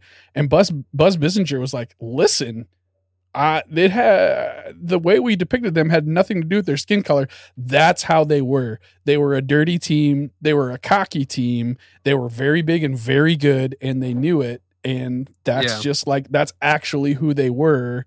So like, yeah, I can see how that comes off bad, but that's not what we were doing. But yeah, again, I don't trust Buzz Bissinger to be a decent human being. It's good. It's good that they I want to say it's good that they genuinely believed it, as opposed to like cynically doing it on purpose. That would obviously be worse. Yeah. Or even just like changing the story to make it more dramatic or something. Mm-hmm. I guess. Well, here's another thing that he gave as evidence was that later in the season, 5 of the players got arrested for breaking and entering, and the lowest jail sentence of all of them was 12 years, which is a whole nother conversation. Yeah. But yeah, like they actually That says more about Texas than anything else. I think. right. Yeah. They Well, and actually also- did like go to jail. They were Well, yeah. and also, didn't like Permian win the state championship the next year and The then get it following year. revoked because they were cheating? No, that was the other thing he said was this championship from the movie was actually Yeah. revoked from Dallas Carter because they had an ineligible player that they were using, so it was Oh, retroactively stripped from them. Right. So that And- was his and- other thing. Like and they in were the- cheap, they were dirty. in real life, it wasn't even the final, right? It was the semifinal. Yeah, it was like that- I want to that say it was like Permian the lost. first or like the first Oh playoff yeah, game or something like that. that's right. Yeah, It was absolutely. definitely earlier than the finals. Which here's the thing about that is I don't believe Buzz Bissinger and Peterberg for this reason only is that they were like the fact that they were like, let's play at a neutral site. How about the Astrodome? They're not playing even a semifinal. I don't remember exactly what game it was that they lost, but even a semifinal game, you're not being like, let's play at a neutral location. How about the freaking Astrodome? 12-hour bus ride. I'm Yeah. guessing they changed that in the script for like just because Dramatic they had. purposes. They Well, could I'm get assuming the- because they already had shots of a game being played in the Astrodome. But I'm assuming. I That really, sounds about right. Because if they had it where it actually was set in like College Station or something, they just didn't have rights to that film or something. that's I don't know. possible. That's what I would think. So I think this is as good a time as any to actually talk about Peter Berg Let's and Buzz go. Bissinger Let's go. because I've been doing some research, friends, and there two. Josh, as you said, having listened to the commentary, what I mean, yeah, like say again, how do they come off generally to you? They come off like douchey bros. Turns out they're cousins. Yes, We What? discussed in a Crazy fact. this came up in a pre-show text, and I it was maybe ticked spoiled that in a it was text, spoiled. sorry. But But I've got a little bit of a timeline of Peter Berg's career that intersects with Buzz Bissinger in a few different spots, and I think it's interesting. let me give you a specific example real quick before we Yeah. get into that. Absolutely. Okay, so first of all, yeah, that whole discussion on Dallas Carter felt very the way you would expect someone trying to defend themselves not being a racist to sound. Felt intensely privileged, maybe. Yeah, so that's number one. Number two, and I sent this to the other two people in this conversation that are on Snapchat, which Jordan, you're not. Sorry. But there is a portion of the commentary where Buzz Bissinger is absolutely just railing against people who critiqued the movie and who had, and this was actually about Dallas Carter. Like he is just going off about how like ridiculous it is that people were criticizing this. And then there's a shot of the Dallas Carter cheerleaders and Peter Berg is like, oh, those Dallas Carter cheerleaders were hot. And then Buzz Bissinger is like, yeah, man, whoa, boy. And then every time they show up on screen, they're like, oh, there they are. Oh my God. It's like, boy. you guys know this is being recorded, right? And you know that Jeepers. you're depicting them as being high schoolers, right? Yeah, exactly. Like whether or not the actresses actually are high schoolers. The other thing was, it really seemed like about 2/3 of the way through, Peter Berg just lost all interest in what he was doing, and sounds just about left right. Buzz Bissinger to just like Couldn't- carry the entire. Couldn't keep commentary. it going for 2 hours. Buzz Bissinger straight up said like, "Hey, you're looking at your phone a lot there, man. You want to contribute?" And this is 2004? yeah, I was gonna say this is when there was not much going on in phones. Yeah. he was it playing would've just been Snake. text. Snake Yeah. was exciting. Yeah. So okay, so that's my No, that's okay. background. That's good. That actually leads into my first thing, which is that I have written down, which is Peter Berg, basically the Midwest Michael Bay. And I feel that. I have evidence to back it up. I feel, but mainly, yes. Mainly, it's that the same way that Michael Bay is a very Californian version of just like, this is just what dudes like. Peter Berg is that for the Midwest. And if you look Just at guys being dudes. the arc of his career, it is literally just a bunch of movies about guys being dudes. They actually commented on how there are like 0 women in this show, in this movie. Like they mentioned it multiple times. Like, oh, you let a woman talk here. He only has interest in basically one woman, and that woman is Rihanna. So not maybe the best example Same. of like, I mean, yeah. Been there. and Connie Britton on the commentary. They Yes. sounded a lot like Yeah, Anthony there you and go. I talking about how wonderful Connie Britton is. She is truly a tremendous We've woman. cut hours of Josh and I proving it. That could be its own podcast. Things we've Absolutely. cut from the actual podcast about the Connie Connie Britton. Britton podcast starring Josh and Anthony with just outcasts. That'd be good. That'd be good. So he was born in New York, but he actually went to college in St. Paul, Minnesota. Fun fact. Where? Literally, so you can actually triangulate it from where Tyler and I are. You went to McAllister, Tyler, which That's is super close to me. literally a mile south of me here in St. Paul. So he spent some time in the Midwest, at least enough to realize that he wanted to tell stories about guys from the Midwest for his entire life. And so, you know, his kind of career, you've got like The Rundown, and then Friday Night Lights, the movie, where he pulled the script from from the book his cousin wrote, which is a good time. And then, you know, he goes on to do Friday Night Lights season 1, episode 1. He directed that. He did actually the only other episode of Friday Night Lights he directed was season 4, episode 1.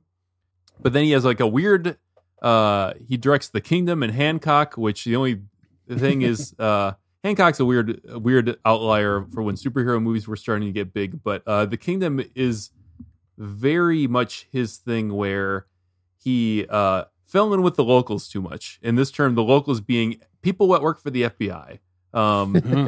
And also a similar thing to this movie in the sense that it's like, this is just how things are. It's just a cycle that never ends. Don't think about it too much. Yep. Yeah, exactly.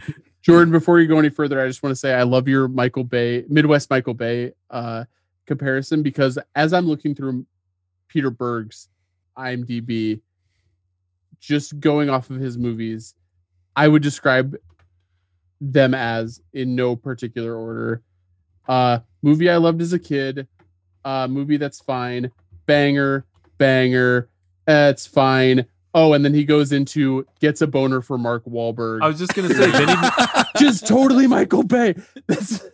then he meets Mark Wahlberg, and his career just tanks. Yes. Yeah, that's the same as Michael Bay. Like that's Wow. exactly how I would describe. It's crazy. So really, then this is when it gets into what I think the real kicker is when he directs Battleship. Battleship is literally the defining movie of his career in such a weird way. Oh.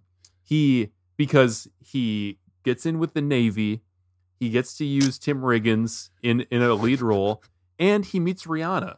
Those are like his 3 things. So then from then on, you've got and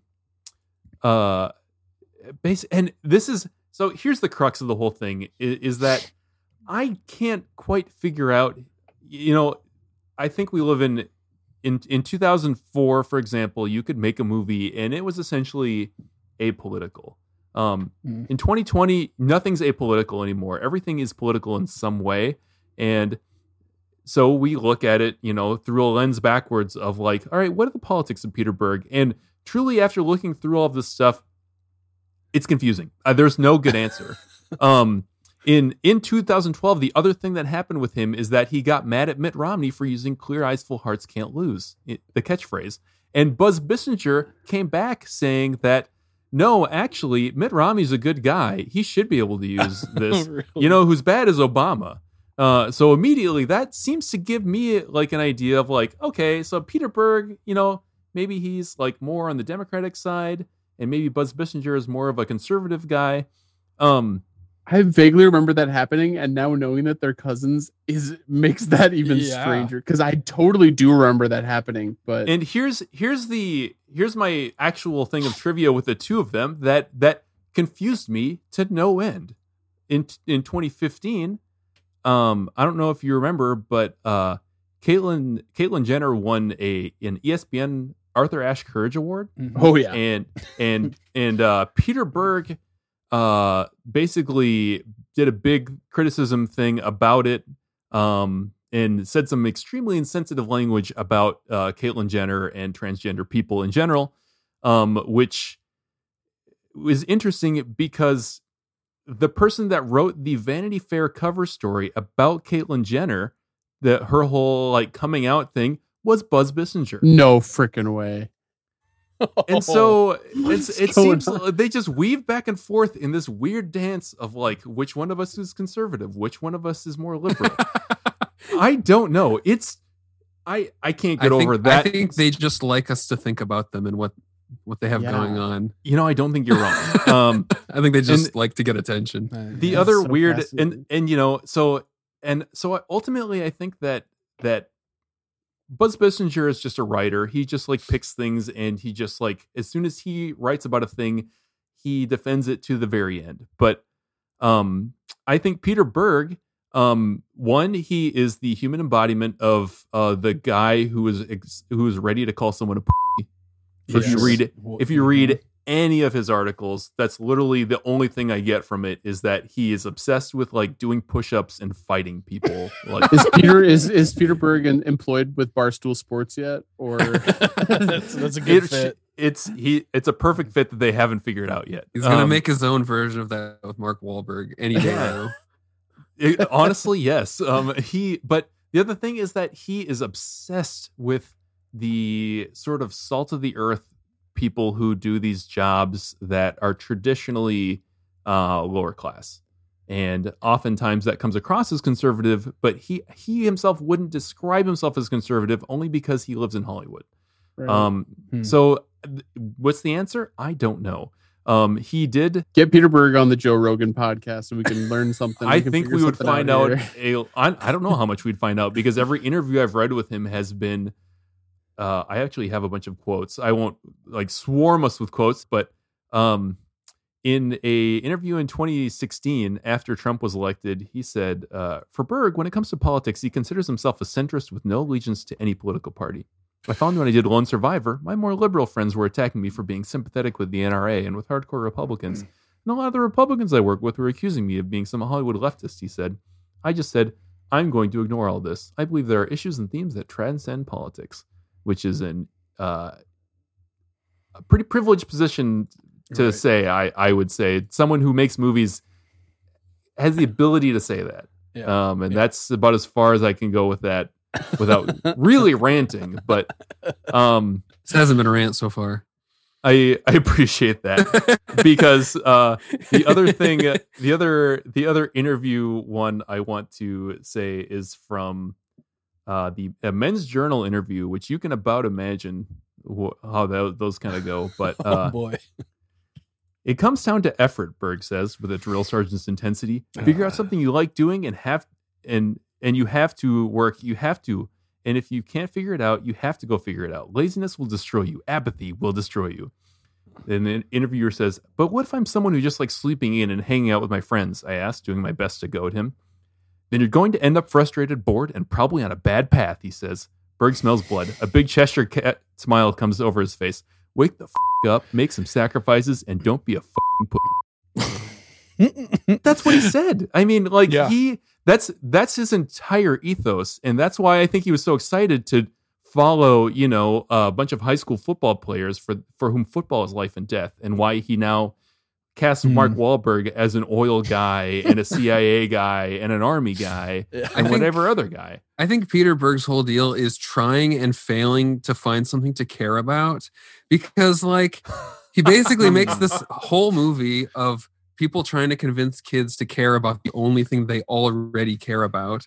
And then he basically just makes a bunch of like really cynical, like The Kingdom, same thing. It's like, whatever. It's a nightmare. Who cares? Hitchcock, whatever. I have superpowers. Who cares? Like, and then he just makes a bunch of movies about like national level tragedies. It's like, what does it take to get this guy out of bed every day? Deepwater Horizon, the Boston Marathon. I didn't even know they made a Boston Marathon movie. Patriots Day. Yeah. Yes, I'm actually curious now what he did with Battleship, just because like I think Battleship's aliens gonna unlock invading. everything. Does aliens invading get him to rise out of his apathy? Right. I'm interested to watch Battleship just to see what happens in Battleship, because what are you going to do with a Hasbro board game?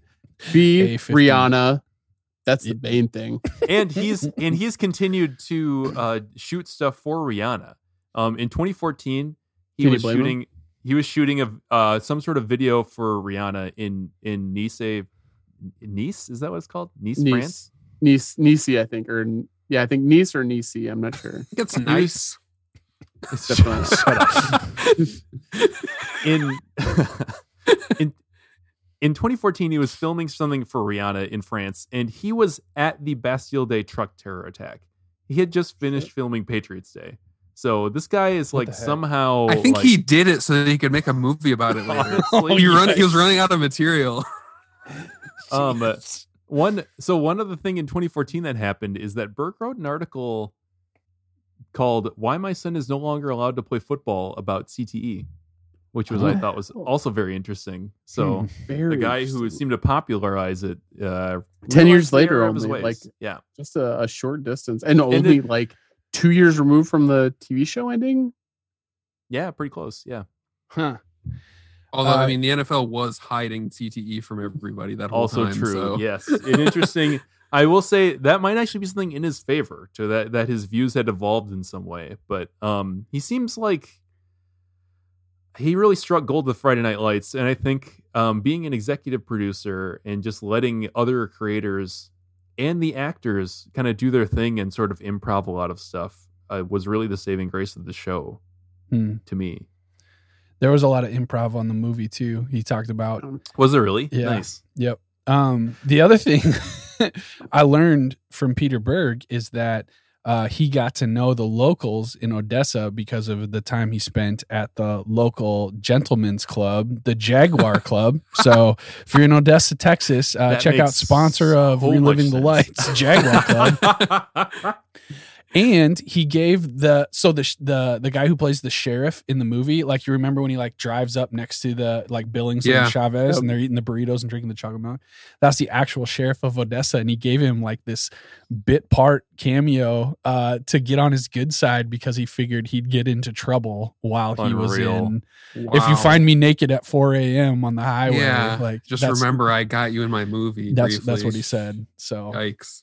I feel like that all fits pretty pretty well with what you just described. Yeah, no kidding. In terms of, I do want to say one positive thing about Peter Berg and the filmmaking style of this movie, because we've been trashing him for a solid half hour now, Fantastic. Yes. in real time. Yeah.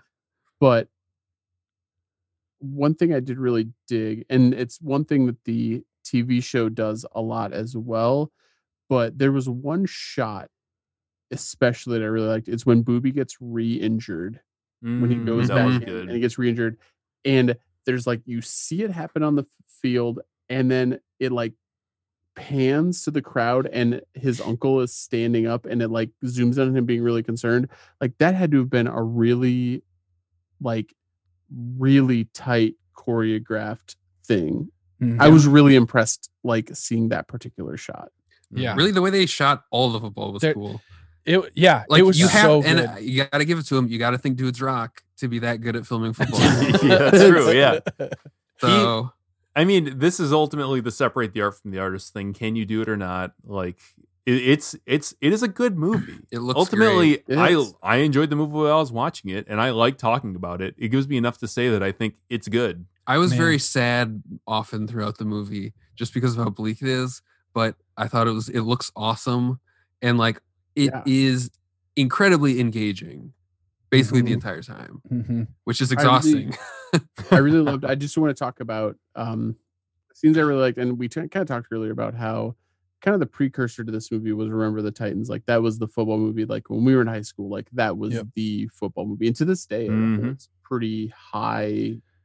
You know, people hold that to a pretty high. You're going to see that one rerunning on cable TV more than any other football movie. I think the soundtrack really carried a lot of weight for that movie. For Remember the Titans? Yeah, absolutely. That was like Ne- 50 songs. wasn't Neither it? here nor there, but I I was going think to say it that was basically it the was Forrest the- Gump soundtrack, Mhm. but a few years later. Right? I was gonna say it's basically how like Guardians of the Galaxy got the Hooked on a Feeling song back.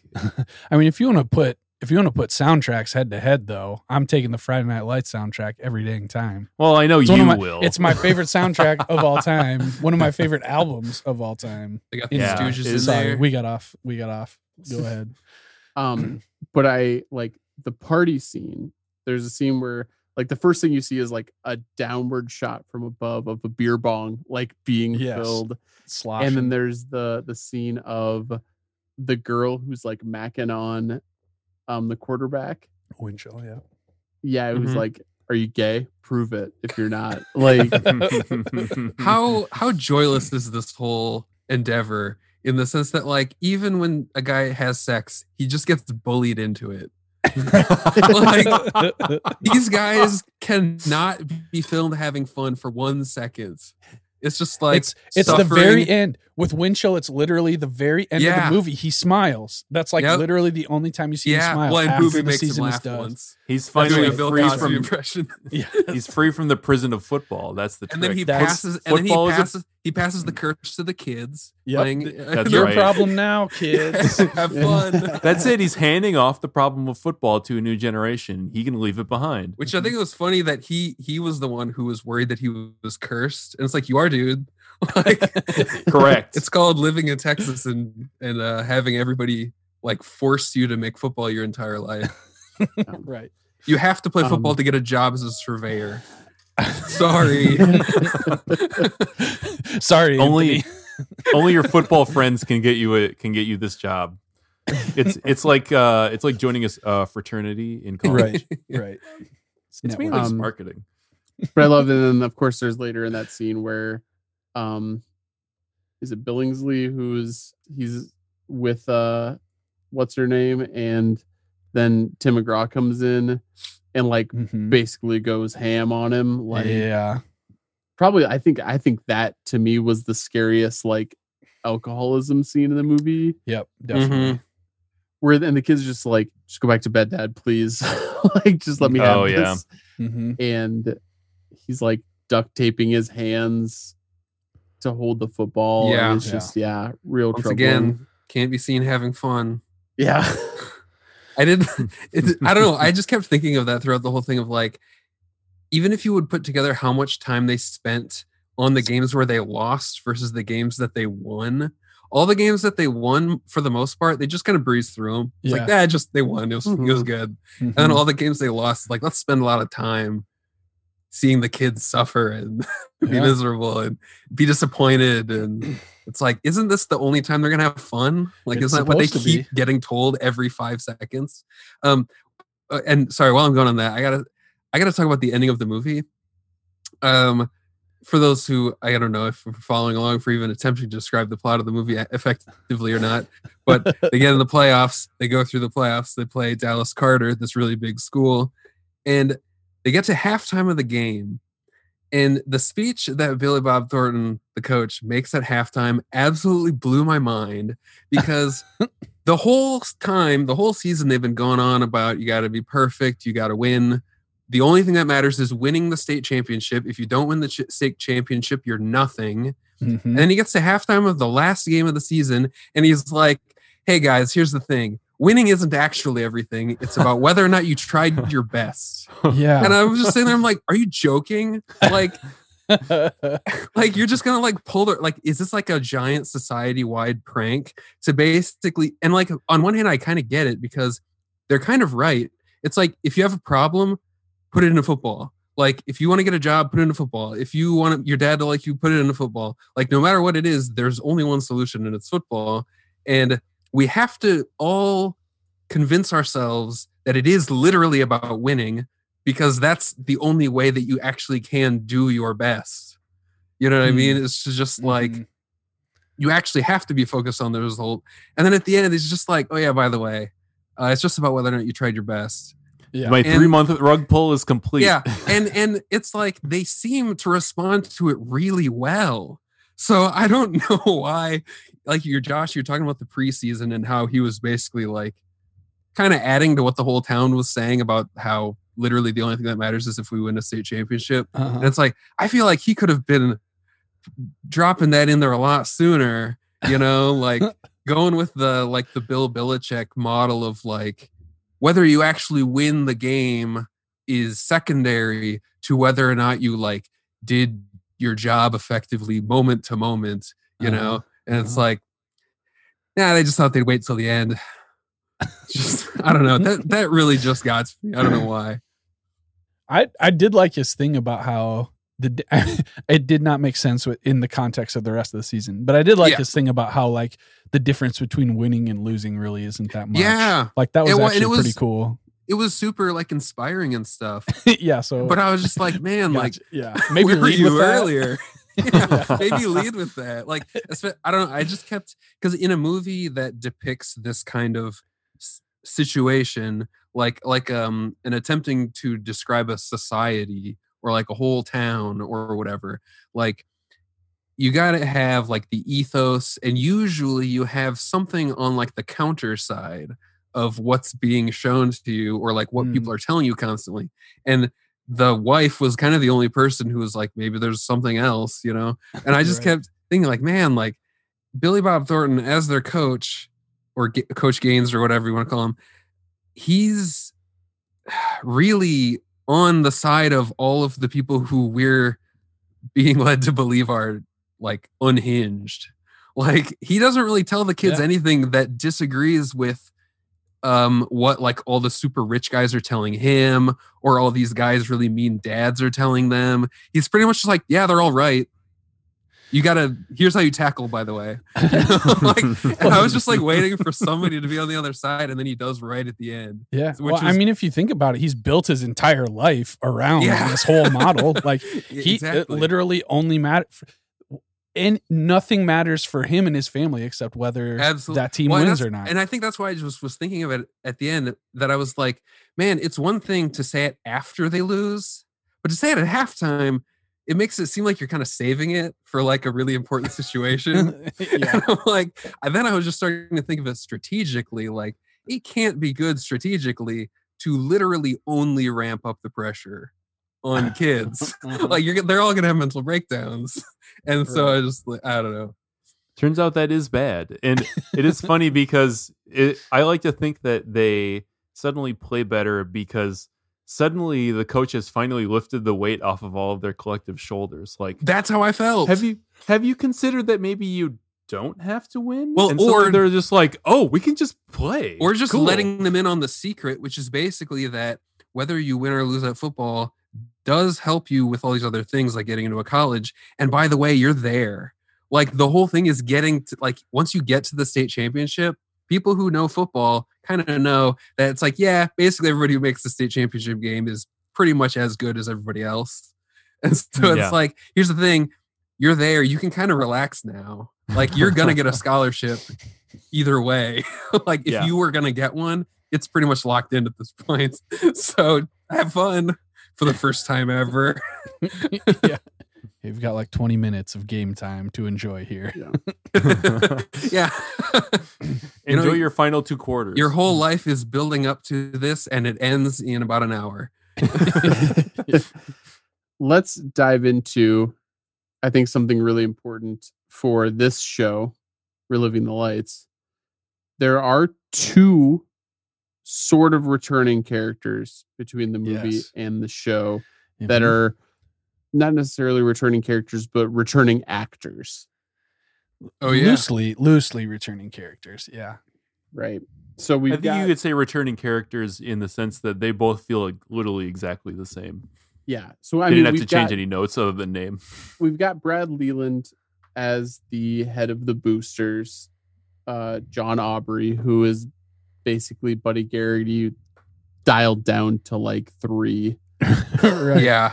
Did they ever actually say his name out loud? I don't. That does not It sound probably familiar. didn't have to because it wasn't as good as Buddy Garrity. Right. Yeah. Buddy Garrity is an all-timer name. If they had given him more time, he would have absolutely blossomed into the Buddy Garrity. The Buddy Garrity character we know and love. For sure. Like the scene outside of Walmart when they Mhm. pull up in Yes. like the Mazda Miata or whatever it was, like crappy little sports car. And basically tell coach like if he doesn't win state, he's gonna lose his job, and that'd be a real shame. Very like, funny. like two members of the mob that own a car dealership. Yeah, It's very buddy. is a total Buddy Garrity moment. Quick fun fact, the assistant principal of Permian High School was named Buddy, and they said he was instrumental in kind of bridging the gap between both Buzz and Peter Berg and the community, because apparently the community hates Buzz Bissinger now and hates Peter Berg for the book and the movie. Fantastic. Buzz Bissinger funny. said he hasn't been back because he'd be beat up. Like literally, Yeah. he knows he would be beat up if he. Did went you back see there. too that like I don't know who would have made this deal with them for making the movie, that basically they were only going to let them do it if they didn't make the town seem as racist as it was in the book. I did not see that. They no. basically had to, I don't know what kind of deal that would entail, but They didn't know. do a very good job with what they did with Dallas Carter and that whole scene. well, Right? apparently the town was more explicitly racist Yeah. in the book and in real life. You only got that one glimpse Yeah. at that like booster dinner or whatever that Yeah. was, where they used the N-word. Yeah. Which was pretty shocking. And they But- because they didn't really show they didn't really describe the school as being like there were kids who were all friends with each other, you Mhm. know, like it. So and there wasn't anything like kids weren't really mean to each other. So I'm sure that was a lot of what they took out. Yeah. Texas in 1988. It seems weird to me that if that was a nod to this assistant principal that they really loved, that they gave it to the character of Buddy Garrity. Yeah. But I mean, I Buddy guess. is friendly. You got to give him that. To an extent. Buddy, To an the extent. one He's thing friendly you can when he actually say about wants Buddy something. Yes. is True. that he is good at forging bonds between people who, or like kind of being a bridge between people who would never get along or talk in a million years. Yeah. Somehow Yeah. he is the guy who is like, I've communicated with to the people with the money, and they wanted you, the people that they're giving the money to do this thing, and I'm the messenger, and I don't feel bad about it because I have no shame because I am Buddy Garrity. It's a unique role in every community. Someone's got to do it. Might as well be Buddy. But then we also have Connie Britton as Hmm. Gary Gaines' wife, Lovely. Mrs. Coach. as charming as ever, as She- delightful as ever. You really want to give her more. We she love really to is see Tammy. her. She's just Yeah. Tammy, and She's just Tammy. I think they basically told her like, do exactly what you did, but we're gonna give you 5 seasons worth to actually do Mhm. it. I And assume they even named her in the commentary as the unsung hero of the movie, which I think goes right along with what we wouldn't call her the unsung hero of the TV show. She's just maybe, possibly, definitely in the top 2 or 3 for MVP of the entire series. Yeah, Absolutely. I feel like undersung. I feel like the Undersung, development sure. from the movie to the TV show, a lot of it was probably like, okay, we need to make this into a TV show. It can't be as bleak. I know. Let's just get a lot more Connie Britton. Yeah, Just like it can't be as like bleak. 5,000% more. We need to let women talk at least a little bit more. So I Yeah. feel like Connie Britton is the answer to. Let's both give of these guys these some situations. girlfriends. Let's Hey, have, there's let's give the wife a reason to like know what these kids have going on and make her the guidance counselor. Uh-huh. And boom. that's a lady I wouldn't hate to hear talk. Why don't we just have her do it? Well, That 'cause was in the good movie, last time.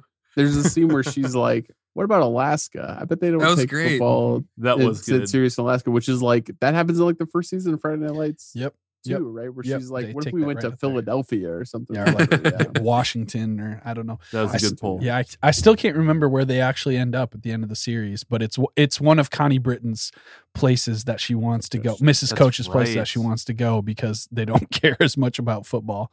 So really, this dream started in the actual movie, and it's realized finally at the finale of the Considerably series. happier ending. The whole series is a long show about a family deciding to move. Just what goes into that. Can I give a brief football aside? I see trending on Twitter, football team at Cowboys, and I keep forgetting that They are going by Washington Football Team. I love it. Which truly, I mean, way to just cut to the end. Don't even just bother with the middle part. Yeah, I hope they don't Just- change it. I hope that Just, they just be Washington Football Team. I mean, it's hope they kind of just keep it's kind of going. what soccer teams do, though, right? Like the Yeah, it's all about the where Washington Barcelona Football Club. FC or whatever. You know, I feel like, Football yeah. Club. Washington FT, I guess, is what they would be. But it's just Washington funny United. to see football team at Cowboys, and it seems like is that why Did would you they guys put forget Washington what- at Cowboys? what part? Um, Yeah, Yeah. I think it's great. I literally hope they never. Okay. change it. I hope they just stick with. While we're Washington, talking I think. about that, can we talk about the Mojo thing? yeah, Mojo. absolutely. I am baffled by please, yes. the Someone explain Mojo. Mojo to me. what is Yes. happening. Are they the Panthers? They're the Panthers. For some reason, that high school was like called Mojo. That was like I the think- nickname for the high school. It must have been like one of those like inside bits that Yeah. like grew into a major thing. It's kind of like so SDSU, like we're agricultural institute, and there's like you remember that that classic SNL bit with Christopher Walken where he's like, "I've got a fever, and the only fear is more Yeah. cowbell." SDSU kind of like adopted that as their own thing. Like Yeah, I cowbells. when I graduated, I got a small cowbell in the mail for my Mhm. department. All right. Mhm. I think it's kind of like that, like where they're like, Saying Since you got- Mojo is their equivalent of banging a cowbell. yeah, Great. that's my theory. That's my Yeah. theory. Yeah. No, because it seems like it's not like their mascot or whatever. It's just like their slogan Right. or like their catchphrase. Actually, here's my fan theory. Come on. Somebody in Odessa, Texas, time traveled to 1999 and watched Austin Powers: The Spy Who Shagged Me, and was like, "Hold on, I got an even people are better. gonna Mojo. love this. Yeah. I got an even better theory. Austin Powers himself. I don't know if you remember in the second movie, time travels back to 1969, and it Well, gave it he's- to someone from Odessa, Texas. There it is." I mean, who- Austin Powers is from the 60s, right? That's the whole bit. That's yes, absolutely. but I'm saying that like he changed. I want to make it more complicated. It Okay. can't be Oh, that yeah. easy. he came into the future, saw that he didn't like the Friday Night Lights movie, and he Yes. thought, I need to influence this for the better. keep- went back, keep- went back, told them about Mojo. They they keep loved calling it. it Permian, baby. Why don't you just call it Mojo?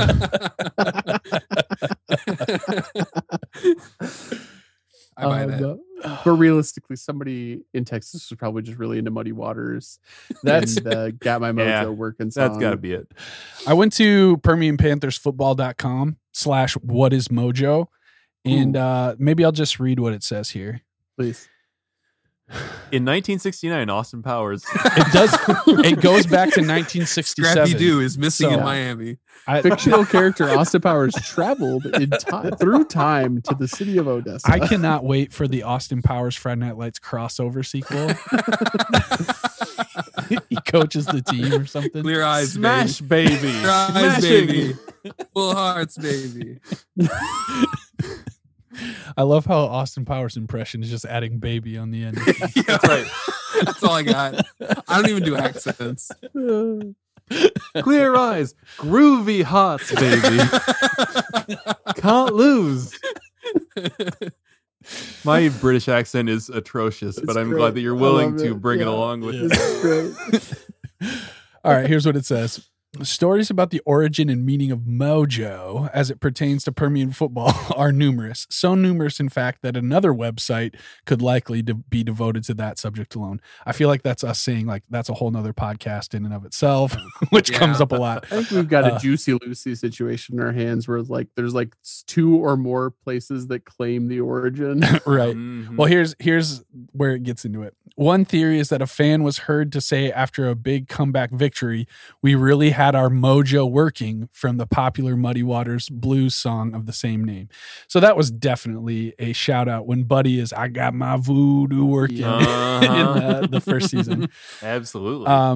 Another version of the story is that several overserved, in quotation marks, overserved alumni started the yell and it took off from there.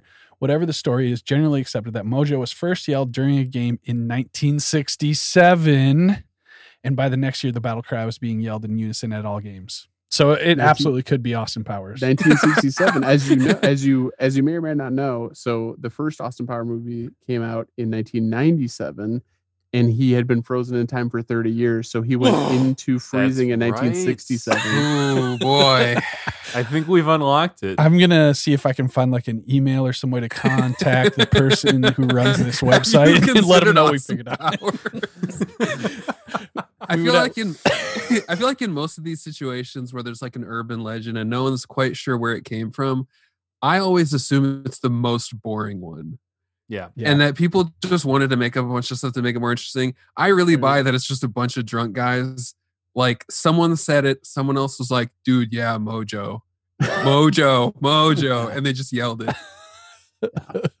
I would not be surprised if that's Zero like, thought. I'm Zero 100% meaning. sure that that's how the Cowbell SDSU thing started. Was a bunch of drunk dudes who'd watch like the best of Christopher Walken on VHS. Absolutely. 20 years ago, 30 years ago. Remember in high school state basketball when someone would make a free throw, and it might have been somebody particular, we would like do this backward salute and we'd go hoit, hoit, hoit. Like it's probably one of those things. I think it was when Austin Dufresne made a free throw. We would go like this and go hoit, hoit, hoit. So I don't remember that like at all. try and That's not explain ringing a bell that. at Try all. and like Yeah, that's nonsense. it's probably the same kind of thing. Like Yeah. just Imagine if that caught on and in 30 years people were still doing it. and trying to explain why. Like adults It's were like saying a hoit all the time, being like, well, here's how that went down, and just lying. right. It was Austin Powers. Some people think that there was a player called Hoyt that played for the Black Panthers. Some people There's think no record of him, but some people think it was based on the song that, some artist that features the word hoit. We did have a cheer that was based on a song, and that was "Drop It Like It's Hot." When this is what we do for Austin Dufresne. When he made a free throw, we'd go, "Do." Yes, I remember that. before we go into awards, I want to talk about this trivia that's on the IMDb. Yeah.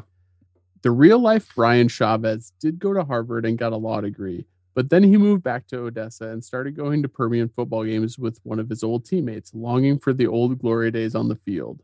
One day, angered by a historic Permian loss in a heated rivalry game, Chavez rounded up a posse, broke into a house party, and started brawling with the attendants. His motivation? His girlfriend's ex-husband was at the party and had been fighting with her over the phone while Chavez was trying to watch the game. Chavez was eventually forced to plead guilty to burglary with intent to commit assault and had to settle lawsuits with the victims. Although he avoided jail time, he did have his law license invalidated by the state of Texas. He has since turned his life around, but this incident had ultimately proved that the pull of Permian high school football was too much for even the smartest and most crowded player to escape. Ooh, I also, that is some editorializing right there. I also heard that one last week, and I was like, this is the guy that went to Harvard, first of all. They And then like- also, real editorializing at the end there. I agree. Yeah. The movie made a real effort to like point out like this is the guy that's gonna get out. This is the Yeah. guy that doesn't Yeah. have to worry Or that about doesn't it. really even need football to get out. Boy. Yeah. Yeah, they should almost like re-edit the end of the movie just to throw that in there. Yeah. Like, nope, it actually does suck. 100%. There's no Like, if you- escape. It should just be Brian Chavez got out, went to Harvard, but then came back. Turns out. And it went as bad as you might think. And then it's just Friday Night Lights 2, the Brian Chavez story.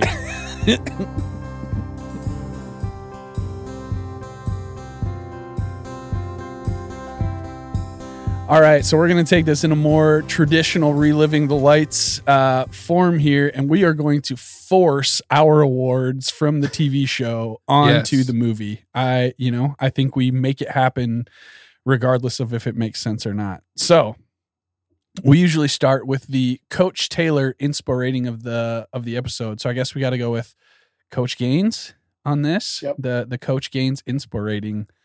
We've already kind of covered it. Not a terribly inspiring guy. Yeah. Tyler, No. I feel like you have thought about this quite a I had bit. strong opinions. He wildly tries to ramp it up at the end, but it's too late. Yeah. They don't pull off the win. Coach Taylor got them to a state championship, but Coach Gaines fell short. Yeah.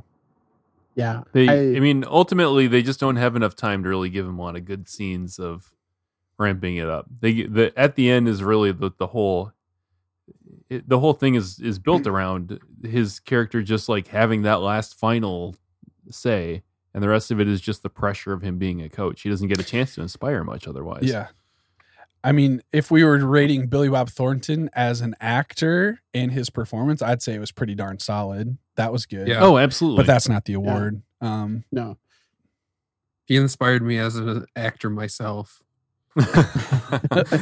As a fellow actor, I'd love to act like that. He inspired me as a person by dating Angelina Jolie. Yeah. Right. I'll give him some credit there. And then in this movie, being married to Connie Britton. That's probably the most inspiring thing about Gaines.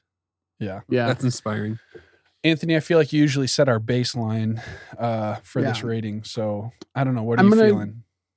Giving him a lot. I'm going to give him a 4.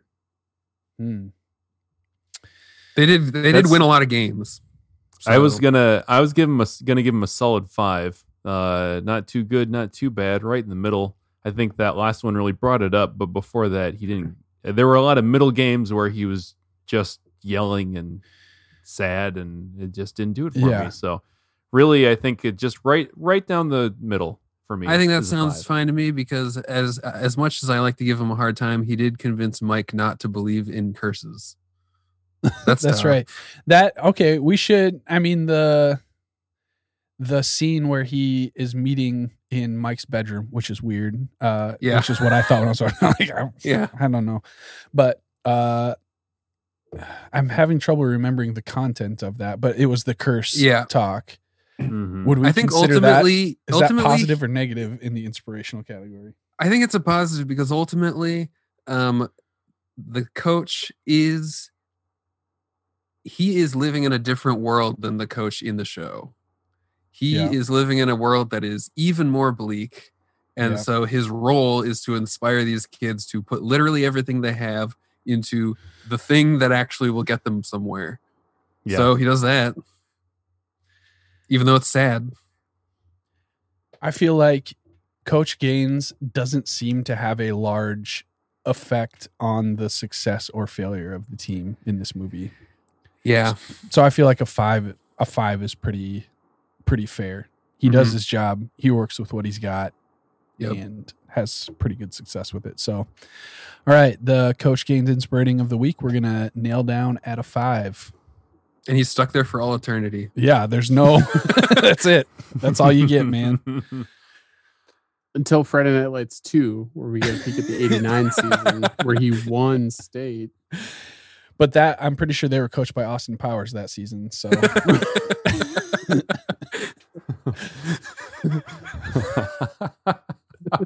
what Julie Taylor Hate-O-Meter? What are we gonna do with that?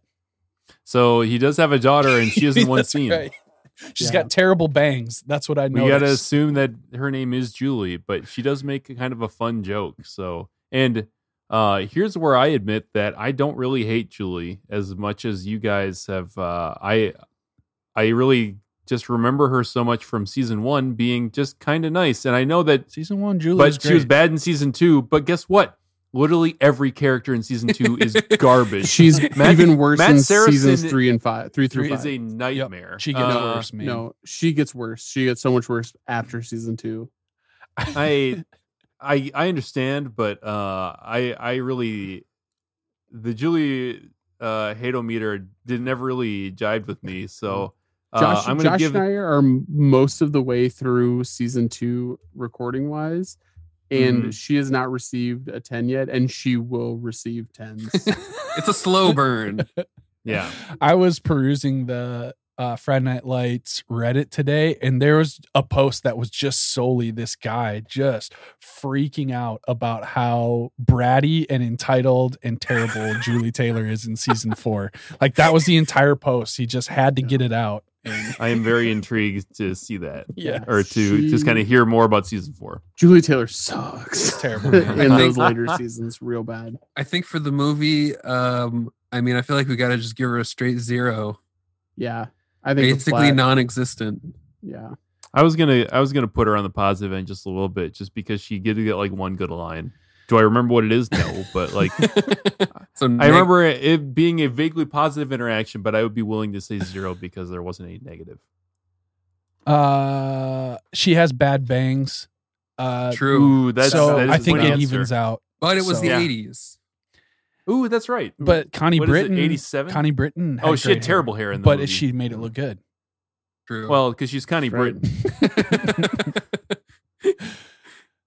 I just pulled up Friday Night Lights again, and one of the top posts is the official Julie is annoying thread. Wow. yeah. Julie So- Taylor sucks, dude.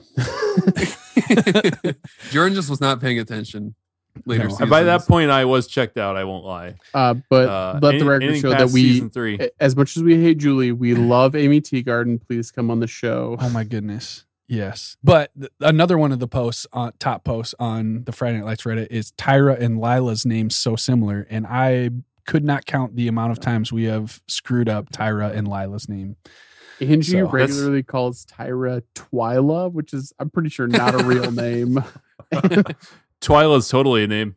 Twyla sounds like a real backwoods name to me. So it really Yeah. it makes hearing that name makes Tyra less attractive to me, which is about as hard as can be. Like it doesn't take.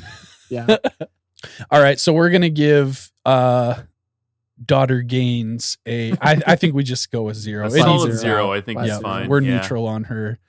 All right. The Big Rig beer tally. Anyone keeping track? I know. Okay. So Billingsley, I'm pretty sure he was pouring liquor in his cup when they were at the diner. Yep. He was for sure. So And I'm sure he was drinking at the party, right? But do they show it? Good question. I couldn't remember if he was one of the people on the kegs. And here's the question for you. Big Rig maybe implies that another Rig could also be doing it as long as you have the name Rig. And we do know that the dad was definitely drinking in this too. So you might be able to have a collective count. in the spirit of the award, we have never counted any of Pa Riggins or Billy Riggins as beers. Yeah, that'd and be we out of control. definitely could That have. is fair.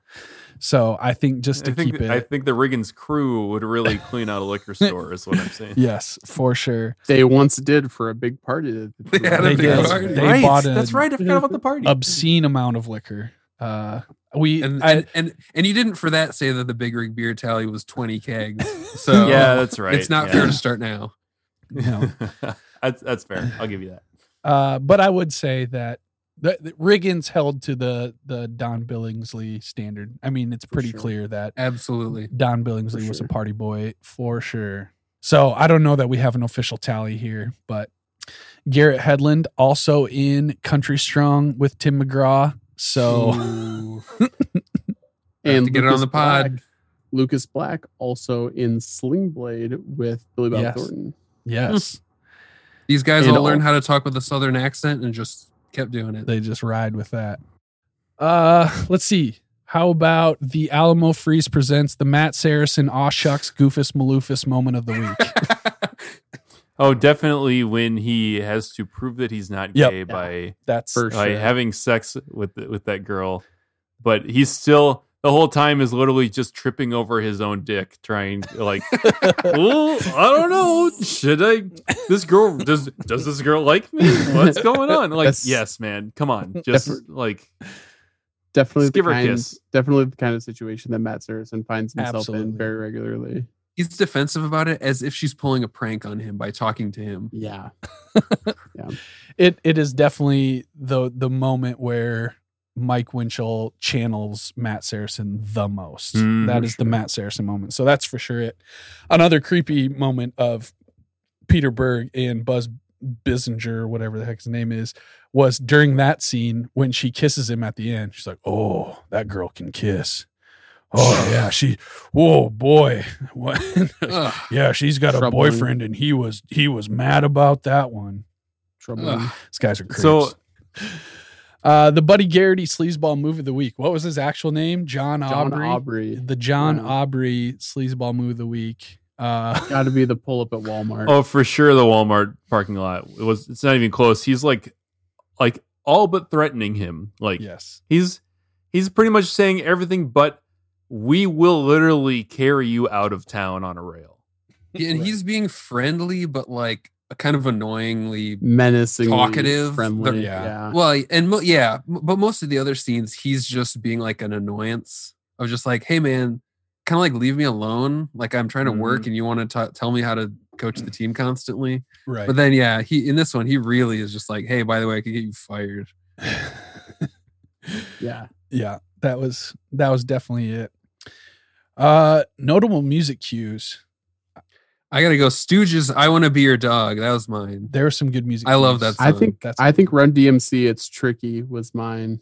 Tricky Ooh, was yeah. very good. I personally loved Bring the Noise with Anthrax in Public Enemy. Chuck D, yeah, Public Enemy, yeah. Yeah.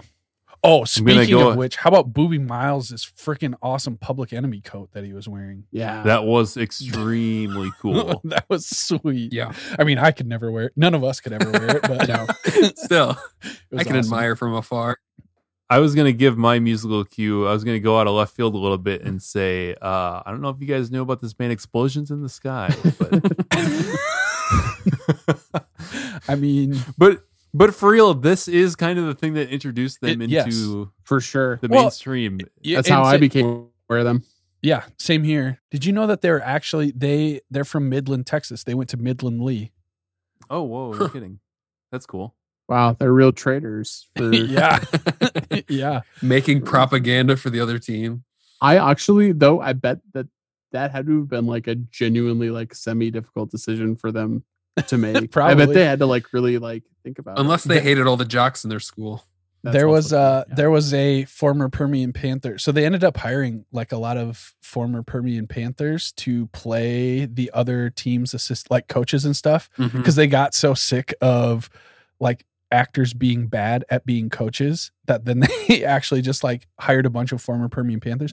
But one of the Midland Lee assistant coaches was a Permian Panther, and they talked about how hard it was for him. Like, all right, you're going to be in this movie, but here's what you have to wear, and it'd be like giving us a Gregory Gorillas shirt, you know? Yeah. It's Can't do it. I'm not sure about this.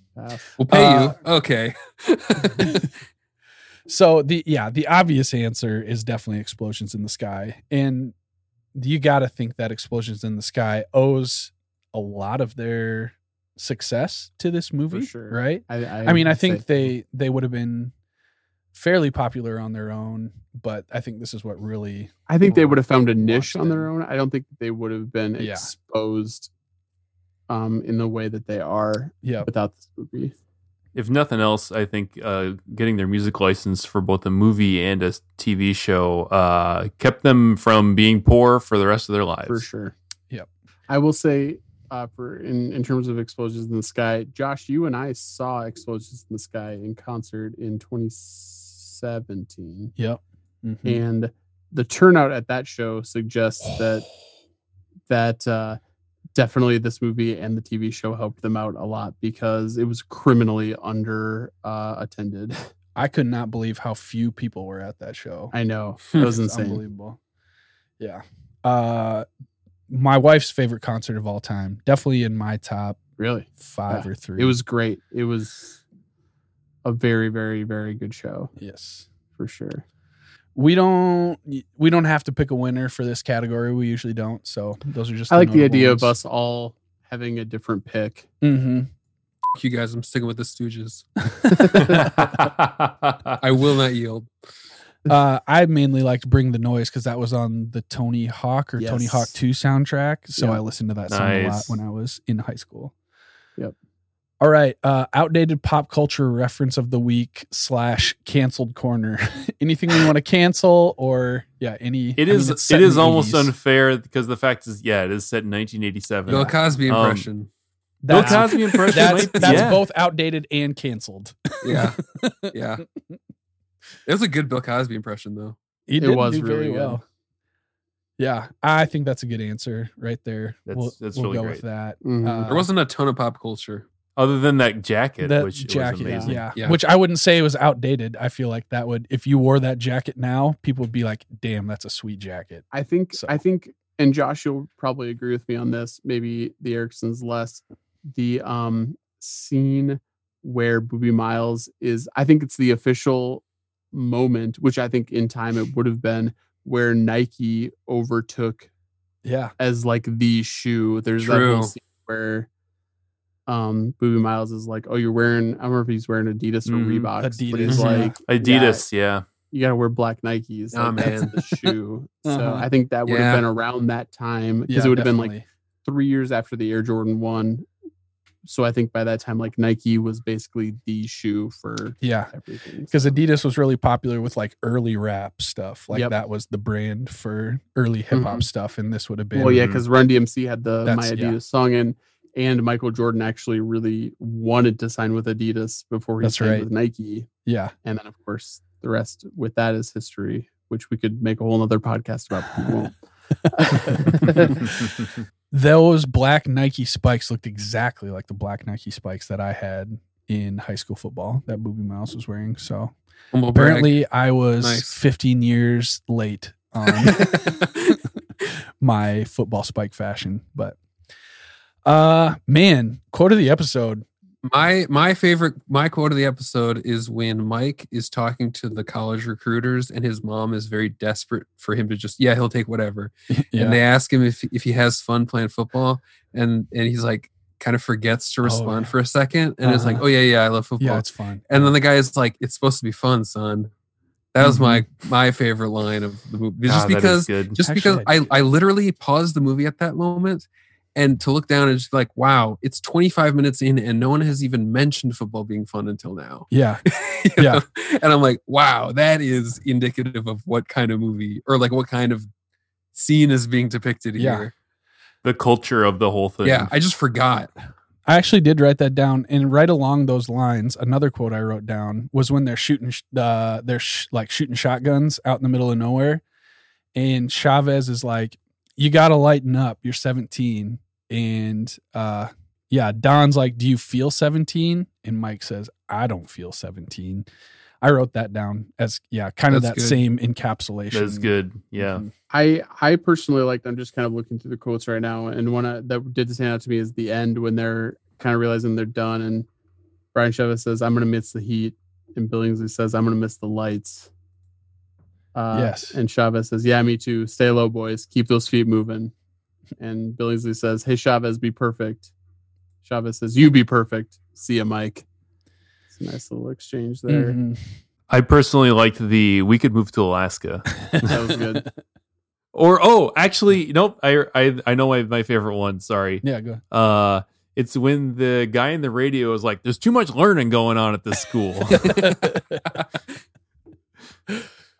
This is a good one. I'm just once again looking through the quotes. Boobie Miles saying, I get straight A's. I'm an athlete. Reporter says, in what subject? Boobie Miles says, hey, there's only one subject. It's football.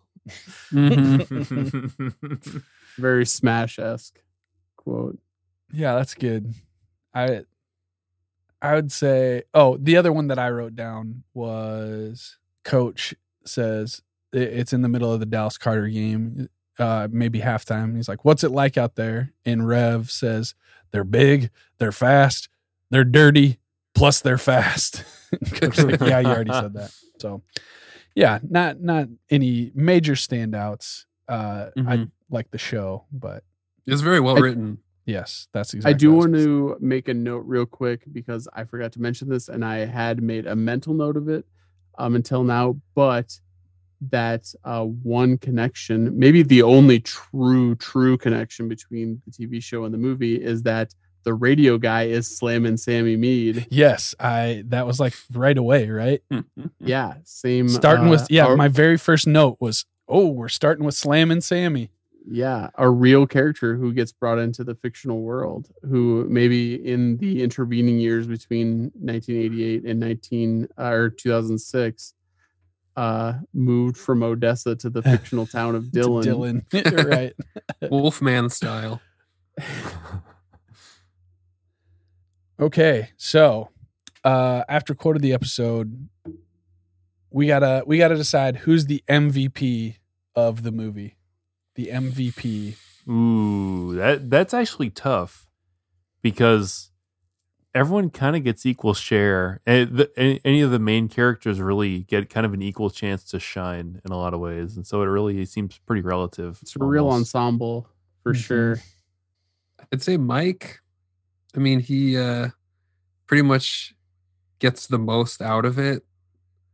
Like in terms of he has, I think he has the most clear character progression of like him reaching a point where he can actually manage to deal with all this pressure and like actually putting it all into football like you're supposed to, supposedly. Yeah. And he pretty much goes from, I mean, in terms of like even the role in the team, he goes from kind of being not as important, you know, to pretty much being the guy on offense at least.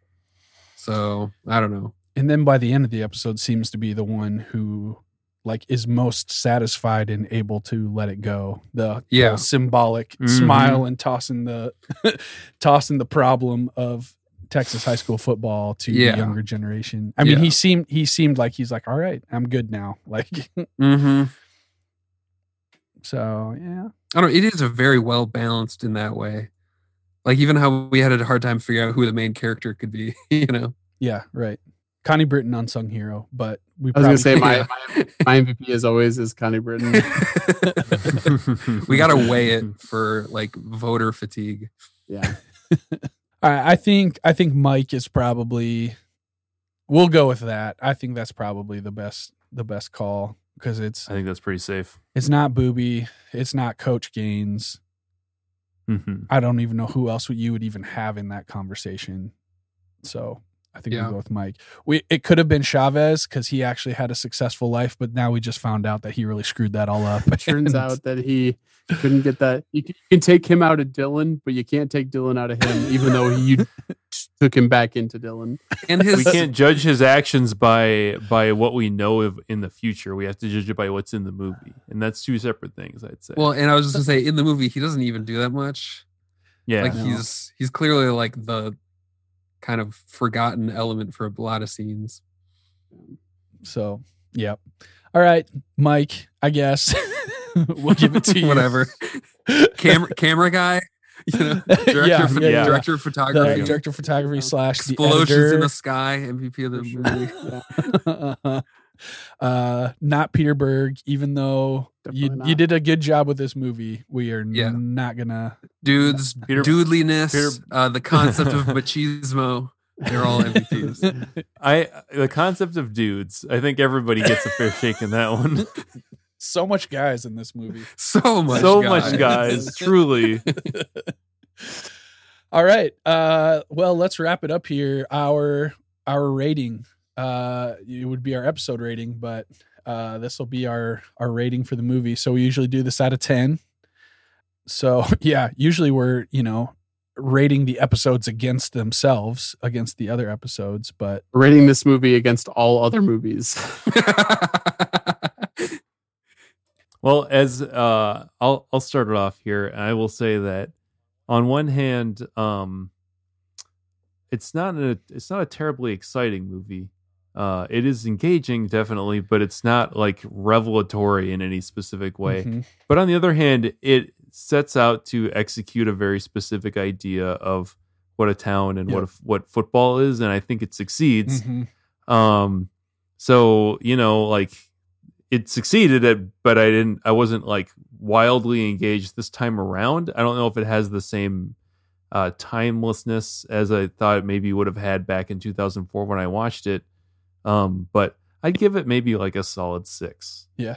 Like, and just because it's a little better than average, and I was glad to watch it again. Yep. Yeah, I pretty much mostly agree. I would maybe go. I'm gonna give it an extra point for being one of those types of movies where I think the things about it that are good have been since incorporated into other sports movies so well that we kind of just didn't notice that it was probably a big deal at the time. You know? So I feel like even just the way it shot all of the action and the sports in the town, for like what you said, like for what it is, as just trying to be a clear-eyed depiction of a town that kind of sucks to live in. The visual way that it did it was very good. And the way that they showed the football, I feel like it's probably something that I would imagine if I would watch a football movie that was made before this or a football movie after this, you maybe could tell, of like how they depict the action. So Sure. Yeah. So what's your rating? 7. Okay. I give it 1 more than you. That's Yeah, right. For that Okay. reason. I was gonna say when this movie first came out, when I first saw it in the Platt Theater, it was my favorite sports movie of all time. I don't know if it still is for the same reasons that Tyler mentions. I think maybe there's some movies that have taken its conventions and done better with what it did. I can't think of a movie off the top of my head that I like more, but I'm sure that there are sports movies that I do like more now, excluding D2 The Mighty Ducks, which is of course a masterpiece. A perfect movie. Yeah. By which all other movies are judged. Yeah. But I'm going to go in the same realm as Tyler in that I was thinking I would give it a low, like a 7.2, somewhere in that, a low 7. I didn't know we were going with tenths. Well, I guess This changes everything. well, I was originally going to go with a 7.5, so I was going to say 7.5. But Jordan's argument and your argument brought a little bit of sensibility to me, so I'm going to go I'll not a 7 even, but a low 7 for sure. The official ranking scale of Reliving the Lights is not intense, but it is either strong or weak. So a strong 7 or a weak 7. There we go. So what? Sounds like a weak 7 to me. I personally accidentally stole, or not accidentally, but unintentionally stole the Anthony Fantano scale of rating things, where I'd say like strong 6 to a weak 7. Yeah. So that's just comes with definitely being my an fault, Anthony. but yeah, I guess so. Yeah, we'll say a week 7. All Anthonys do this. We can't help it. For me, I think most sports movies, especially ones that are based on a true story, I think try to tell the story of what happened and tell the story of the season and tell the story of the team, which this movie definitely did. But I feel like more so than that, like I feel like this movie was trying to convey like not necessarily the events, but like the feeling of the town, the feeling of what it was like to be one of those guys. And so for that reason, I think even though it wasn't like the most exciting sports movie ever or whatever, like you said, Jordan, like not terribly entertaining, but definitely compelling. That I think, and it almost feels like a semi-documentary, like a lot of sports movies are based on true stories, but I feel like this one, they tried to shoot almost like with somewhat of a documentary style. So I think it was probably really successful. And I think, well, I guess they're cousins, so Buzz is probably biased, but like, Bissinger has said like this movie really captures what it was like to be on that team in that town in 1988. So I think it's,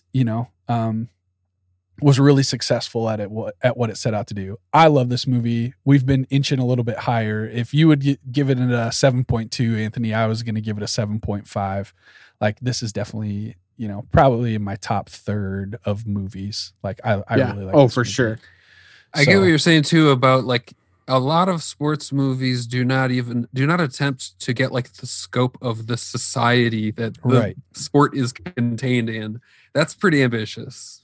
Right. So I think you got to give them props for that. I think I can't disagree there. I think that makes sense. I think it's a movie with a lot to say and more than it even intended to say, maybe. Yeah, probably. Yeah. Yeah. Mm-hmm. That's actually one of our favorite So Much Movies things is when a filmmaker says something extremely unintentionally that they didn't even want to say, but the movie says it for them. And I do think that this does that a little bit. I don't think Peter Berg is entirely aware of all the things that he is, of just even how deep some of these problems go and how well he showed them. And so I'm willing to bump my, I think a solid 7 average I don't mind that at all. Like, I think that's pretty good. Like, it's not, it's not Citizen Kane, but it doesn't have to be. It can just be a good sports movie, and I think it is. And if you're rating it against other sports movies, I think it is an exceptionally good sports Top movie. tier for sure. Yeah, for sure. All right, so I like, it's not necessarily a strong 7 or a weak 7. We're going with solid 7. It is a solid 7 movie. I think that's a very fair rating. Yep. Well, that's it. That's all the awards. I feel like we just went all over the place and got into some good stuff, but that's the So Much Movies experience. Yeah, absolutely. No focus. Well, while we've got you, Tyler and Jordan, where can we find you both collectively and individually? You can find my Twitter handle is Jordan Erickson, and I believe Tyler's is So Much Tweets. Yep. Is that right, Ty? Yep. And you can find our Twitter at So Much Movies. We have an Instagram, but we don't update it. You can find the podcast itself at soundcloud.com/So Much Movies Podcast. And you can find us on anywhere that podcasts are, Stitcher, Spotify. You guys know about podcasts. You're listening to one. The Apple, the Apple Podcasts. I've heard you of that. You know what's going on. We're in all those places, and we like to talk about how there are too many movies in the world, and we have to watch all of them slowly but surely. So, yeah, truly one of my favorite shows. It's literally at the top of my podcast queue on my app. I'm a Stitcher guy myself, but So Much Movies is up top. Now that you're actually on Stitcher, you're welcome for that. that's right. Thank you for helping us with that. By the way, yeah, you bet. And we, eternally want to release more episodes, and I do think that we are getting into a rhythm of recording where we can actually get back into the swing of things. We've been pretty spotty lately, and no blame for anyone in the pandemic, but it's time for us to get back on the horse and just start talking about everything again. So it'll happen. Be prepared for a onslaught of movie opinions. Yeah, you're gonna have to keep moving if you want to watch all the movies. So that's right. I'm gonna start using the official Reliving the Lights Twitter to start sending "Where is the art" tweets at So Much Movies. And for those who are fans of this, we've had Anthony on a couple times. Oh yeah, yes. One of my been a guest a favorite number So of Much times. Movies episodes. We've son-in-law been wanting to episode. have Josh on Son-in-law pretty is much big. since day one, but we might have to. Now that gotta do this has been recorded successfully, we have a way to do Yeah, it, I think. Yeah. Well, good. It has been an excellent time. Thank you guys for coming on. Thanks for having us. I'm guessing we'll have you on at some other point down the Yes. road.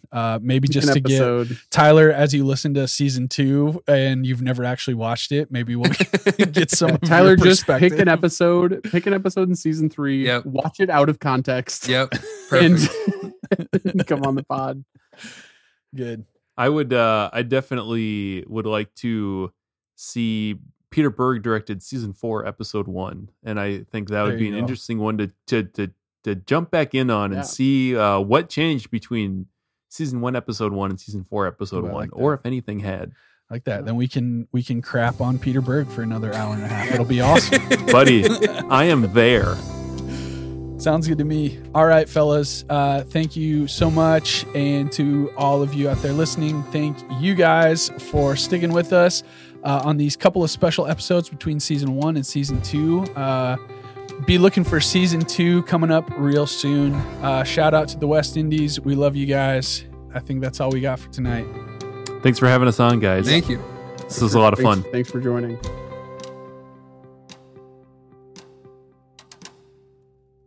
Let's touch God this time, boys. Let's touch God.